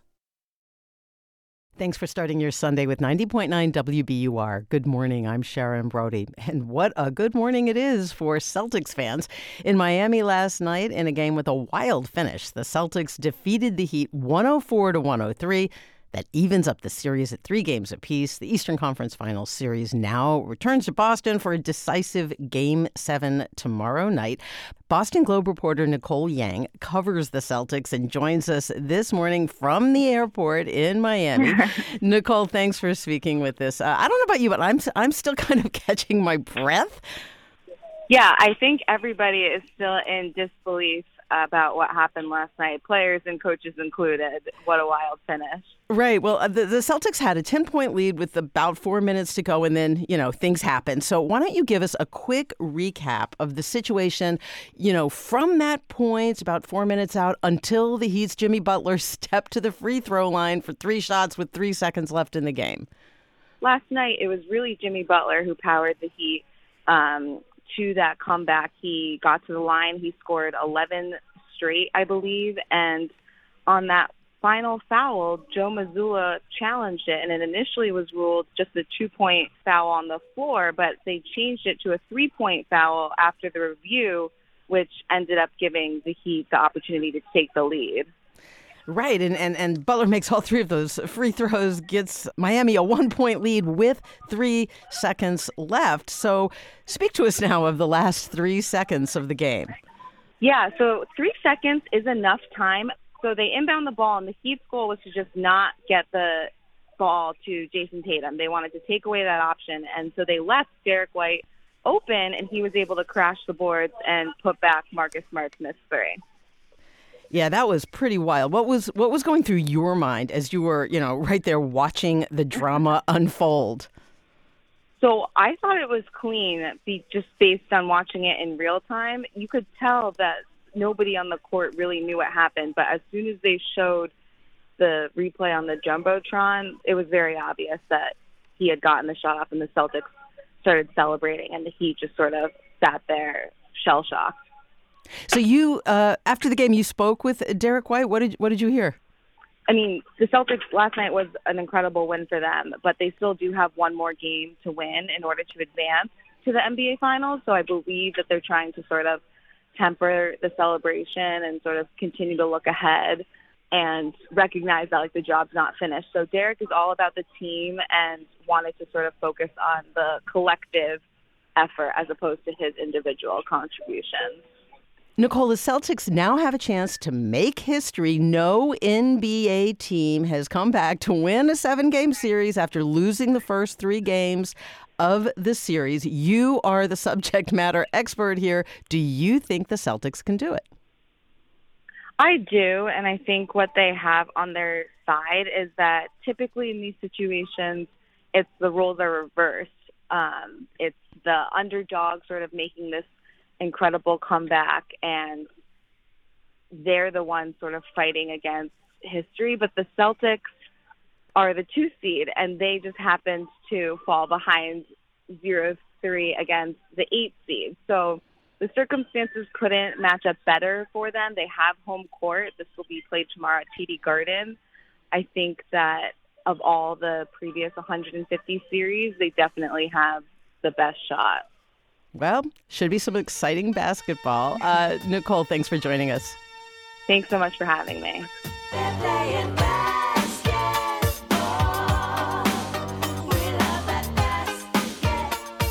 Nicole Yang covers the Celtics for the Boston Globe.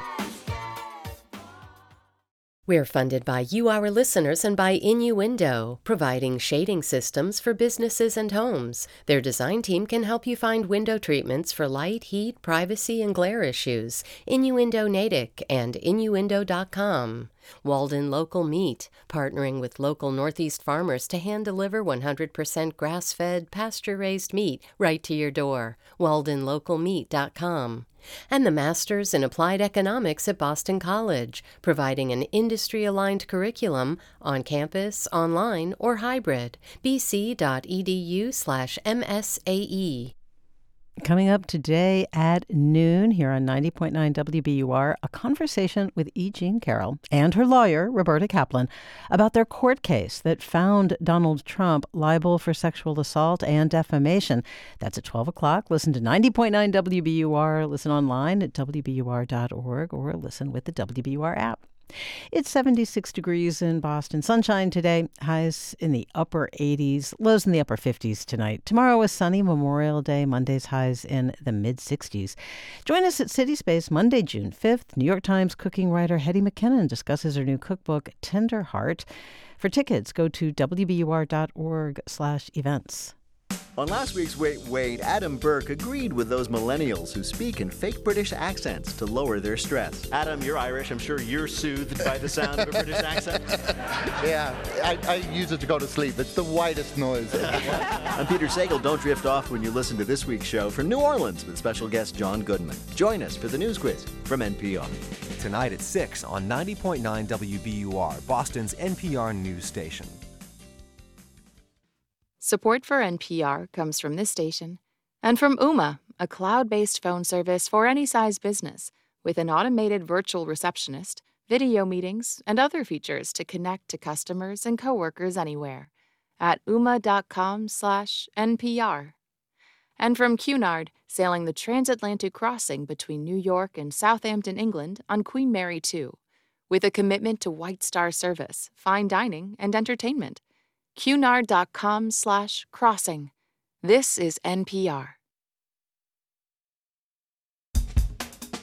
This is Weekend Edition from NPR News. I'm Aisha Roscoe, and it's time to play the puzzle.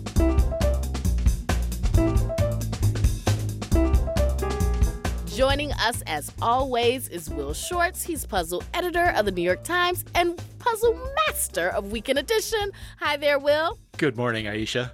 So, Will, remind us of last week's challenge. Yes, it turned out to be a killer. It came from Mike Reese, who's a writer and producer for The Simpsons. I said, name a place in Europe in 9 letters, swap the 3rd and 4th letters, then the 8th and 9th letters, and the result is 2 words describing what this place famously does. The answer is Stromboli. Do you know that? That it's a volcanic island off the coast of Sicily, Stromboli, and you make those changes, you get storm and boil, which is what a volcano does. Oh my goodness, no, I did not know. The only Stromboli I know is like the food. Isn't it like a sandwich? Yeah, something like that. So this one was really, really hard, okay, because only 43 submissions were correct, and one of those was from Trinity Rye of Pleasanton, California. She is our winner. Congratulations and welcome to the show. Thank you, Aisha. Hi, Will. Hey. So how did you get the answer? Because less than 50 people in America, in the world, got this right. Yeah, this was a tough one, like you said, but, my husband, my 7th grader, and I, every week we solved the puzzle together. So, this was team effort. We went over landmarks and racetrack names and things like that. And eventually, finally, just before the deadline, we came across Stromboli, and that matched the question. So, yeah. Oh, wow. And this is a family effort. And so I understand that your family is very jealous right now. Exactly. Like, We have been rehearsing this call for the last 3 or 4 years now. And my daughter, when she's going to listen to this, she's going to be really jealous. Oh, yes. This is my lucky day. This is your lucky day. Well, you know what? You don't have your family with you right now, but I feel like you are more than ready to get this puzzle underway. So I got to ask you, Trinity, are you ready to play the puzzle? I think so. You are. You definitely are. Take it away, Will. All right, Trinity and Aisha, I'm going to give you 2 3-letter words. Mm-hmm. Think of another 3-letter word that can follow my first one and precede the second one, in each case to complete a compound word or a familiar 2-word phrase. For example, if I said red and lid, you would say I to make red eye and eyelid. Okay, got it. Here we go. It's always a 3-letter answer, and your first one is fat, F-A-T, and nap, N-A-P. Cat. You got it. Fat cat and catnap. Good. P, P-E-A, and Meg, M-E-G. Pea. Something to eat. Pea soup? No. And what would blank Meg be? Oh, I'm blacking out. Pea pod, pea soup, pea... Nutmeg. So... Oh, nut. Good job, Aisha. Yes. Yeah, peanut and nutmeg. Your next one is wet, W-E-T, and hop, H-O-P. Wet hip hop. Wet hip hop. Not a wet hip, no. Gosh, I'm blanking out. If you're having a night on the town, you might blank hop. Pub. What's another word for a pub? Bar. Wet bar. Yes. There you go. A wet bar is something you'd have in your house, maybe, and a bar hop, right. Try this one, bow, B-O-W, and dye, D-Y-E. Bow leg die. No, bow tie. Tie-dye, yeah. You got it, and tie-dye, good. Bad, B-A-D, and nog, N-O-G. Oh, N-O-G. Egg. Bad egg and eggnog. Eggnog, you got it. Hot, H-O-T, and leg, L-E-G. Hot tub leg. No, hot dog leg. Hot dog and dog leg, yeah. We might have hot dogs this Memorial Day weekend. Try this one. Pop, P-O-P, and rod, R-O-D. Pop. The first one is baseball related, pop blank. Okay. I'm not good at sport. What is the second one? Yeah, pop. And the second one has to do with fishing, blank rod. What? 3 letters. Cod rod? No. What's fishing? All right, your first letter is F. Fit rod? I don't know. A fly? Like pop fly? Pop fly and a fly rod, right. Thank you, Aisha. Old, O-L-D, and tip, T-I-P. Old top tip. No. Old boy tip. Old guy tip. No. What? If you want to thank somebody for something, you give them a blank tip. Hat tip. You got it, an old hat, right? Oh, yeah. Old hat and hat tip. Try this one, T, T-E-A, and pie, P-I-E. Pot. Teapot, that was fast. Teapot and pot pie. And your last one is pig, P-I-G, and pal, P-A-L. Pal. Pen. Pen pal and pig pen. You got it. Pig pen and pen pal. Nice job. I knew you'd be good. Thank you. You did awesome. For playing our puzzle today, you'll get a weekend edition lapel pin as well as puzzle books and games. You can read all about it at npr.org/puzzle. And Trinity, what member station do you listen to? I listen to KQED, San Francisco. That's Trinity Rye of Pleasanton, California. Thank you so much for playing the puzzle. Thank you, Aisha. Thank you, Will. All right, Will, what's next week's challenge? Much easier than last week's. It comes from listener Peter Collins of Ann Arbor, Michigan. Think of a well-known author, 9 letters in the first name, 6 letters in the last. Change the first letter of the last name and anagram those 6 letters to spell a word. Now read everything together, the author's first name and the anagram with the letter change of the last name. and you'll get a member of a certain professional sports team. Who is it? So again, well-known author, 9-6, change the first letter of the last name, rearrange those 6 letters to spell a word, read everything together, the author's first name and the anagram of the last name, and you'll get a member of a certain professional sports team. Who is it? When you have the answer, go to our website, npr.org/puzzle, and click on the Submit Your Answer link. Remember, just one entry, please. Our deadline for entries is Thursday, June 1st at 3 p.m. Eastern. Don't forget to include a phone number where we can reach you. If you're the winner, we'll give you a call. And if you pick up the phone, you get to play on the air with the puzzle editor of the New York Times and puzzle master of Weekend Edition, Will Shortz. Thank you, Will. Thank you, Aisha. How about a little adventure this holiday weekend, like maybe a paddling trip alongside migrating birds with NPR's Brian Mann?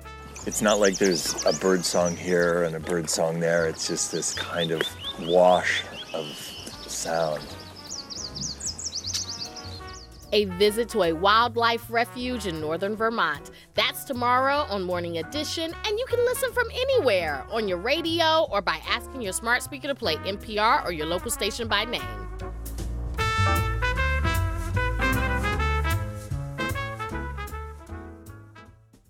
There's usually nothing worse for a comic than bombing on stage, just standing on stage in a dead silent club.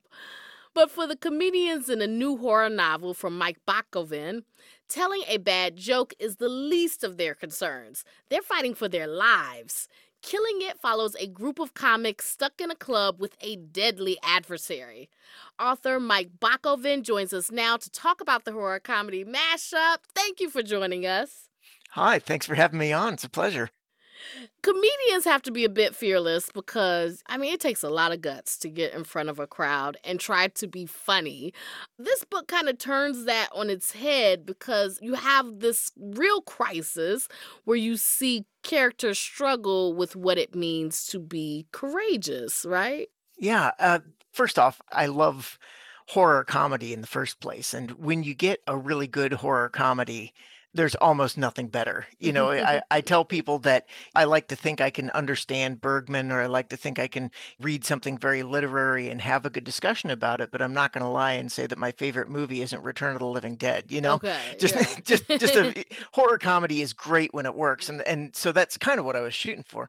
But to your question, the idea that it takes bravery to do this thing is, and I learned kind of in the research, kind of undercut by the fact that a lot of people who go into stand-up really have this desire to do it. And it's that desire that drives them to do this big, scary thing and then get good at it. And so you take that, turn it on its head a little bit, you take it into the horror realm. And I thought that was more or less a compelling idea.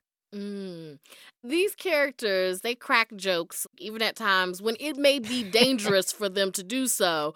Do you feel like that's a fundamental part of being a comedian, like using humor to survive any situation? I think the idea of being inappropriate and then doing this inappropriate thing in an appropriate venue, that's a fascinating idea. Going on stage and talking about intimate stuff and controversial stuff and political stuff and whatever else a comedian is going to talk about, and then get off stage and just immediately flip that switch and not be that way. And I think the answer that I've seen and just gleaned from being a stand-up comedy fan all my life is some of them can and some of them can't, and I think that's fine without being a stand-up myself. The comics in this book, they're all in very different places in their career when they end up fighting for their lives. The one that really stood out to me is Jackie. She's a veteran comedian in the boys club that is the comedy world, and she's experiencing some newfound success. Tell us a bit about Jackie and her brand of comedy. Yeah, Jackie Carmichael, the character, like all the characters, are kind of a jamming together of some comics that I really like and have followed over the years. There's a bit of Jackie-cation, hence the first name. There's a bit of just kind of road dog comics, the people who have gone out, done the work a bunch, and then come back and found success in a different venue. And I love that about comedy because you find a lot of comedians turn out to be real good dramatic actors. And I've also heard it doesn't work the other way. You know, a lot of dramatic actors can't be funny. So No. no, It's like I don't want to see Tom Cruise do stand up, you know? So yeah, no. Well, I mean, the women in this book are really the stars of the book, and in many ways, the heroes of the book. But let's not sugarcoat this. The men in the book are pretty terrible to women. I mean, like horrible. I mean, and there is some physical and sexual violence. And then you have men who like ghost their dates and don't return phone calls or like just bump women from their stand up slots. What are you trying to say about this male dominated industry of comedy? what am I trying to say? Excellent question. As with some of the dysfunction that comes with a lot of great comedians, I don't think you need to look too hard to find women not being treated fairly in any number of facets of our society. And I imagine stand up is very tough for women. And again, I don't have firsthand knowledge of this. This is me kind of being a fan and gleaning these things without being a straight white guy who is the last person you want to hear his opinion on these sort of things. It just seemed kind of obvious, you know, that if you're going to create these characters and make your heroes women, that they're going to have to deal with some pretty awful men, aside from, you know, and we're spoiling the book, aside from the main, one of the main characters who's upstairs with a knife trying to kill everybody. Yeah. So, It was pretty bad. It was pretty bad. yeah. And that was a theme I kind of hit on early on. I mean, even the quote unquote good ones were, you know, very easy to step over someone else if it was going to get them a leg up in their career. And consulting with a stand-up friend of mine, he's like, yeah, you got that pretty close. I'm like, okay, good to know. You mentioned earlier that you love horror comedy. Now you said Return of the Return of the Living Dead. That's just absolutely one of my favorite movies, just because it is both very funny, very gruesome, and has the, how do I want to put it? No characters in it are dumb.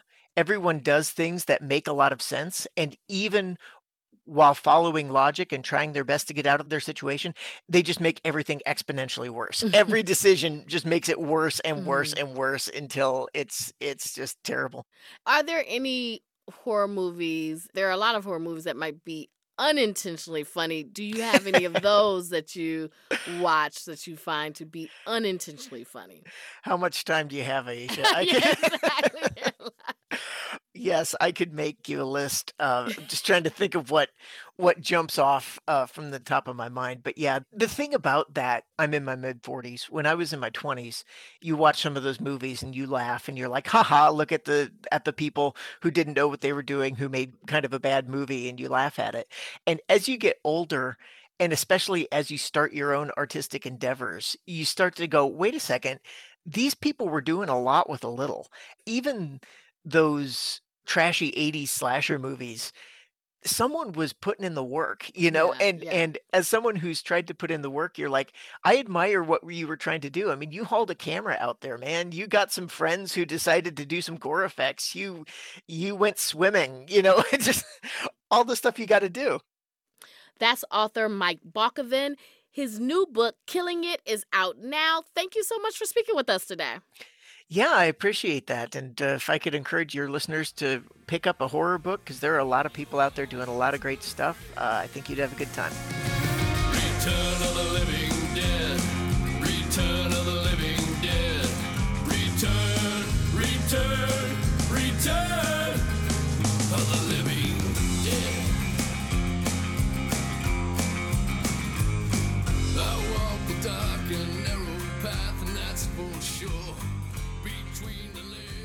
This is Weekend Edition from NPR News. I'm Aisha Roscoe. Support for NPR comes from this station and from Dana-Farber Cancer Institute, working to shorten the gap between cancer research and cancer care. Learn more about Dana-Farber's momentum of discovery at danafarber.org/stories. From Progressive Insurance, Progressive is looking for dedicated and forward-thinking individuals to join their growing team. More information, including application, at progressive.com/careers. And from the sustaining members of this NPR station. This is 90.9 WBUR. It is 76 degrees in Boston. Sunshine today, highs in the upper 80s. Tomorrow for Memorial Day, sunny, highs in the mid-60s. We're funded by you, our listeners, and by the Boston Foundation. Knowing it will take all of us to improve lives and strengthen communities, the Boston Foundation partners with leaders, movers, and changemakers to close opportunity gaps, advance equity, and power a better Boston. Learn more at tbf.org. And UMass Chan Medical School, ranked by U.S. News & World Report as best in New England for primary care education. Learn more at umassmed.edu. Fans of HBO's Succession have no clue what's coming Sunday night, but among the possible plot twists, there is this one certainty. It's all coming to an end. This whole family is a nest of vipers. They'll wrap themselves around you, and they'll suffocate you. We unpack the Succession series finale Monday on Morning Edition from NPR News. Listen again tomorrow morning on 90.9 WBUR. I'm senior business reporter Yasmin Amer. This is 90.9 WBUR FM Boston, 92.7 WBUA Tisbury, and 89.1 WBUH Brewster. Listen anytime with our app or at WBUR.org. WBUR, Boston's NPR news station.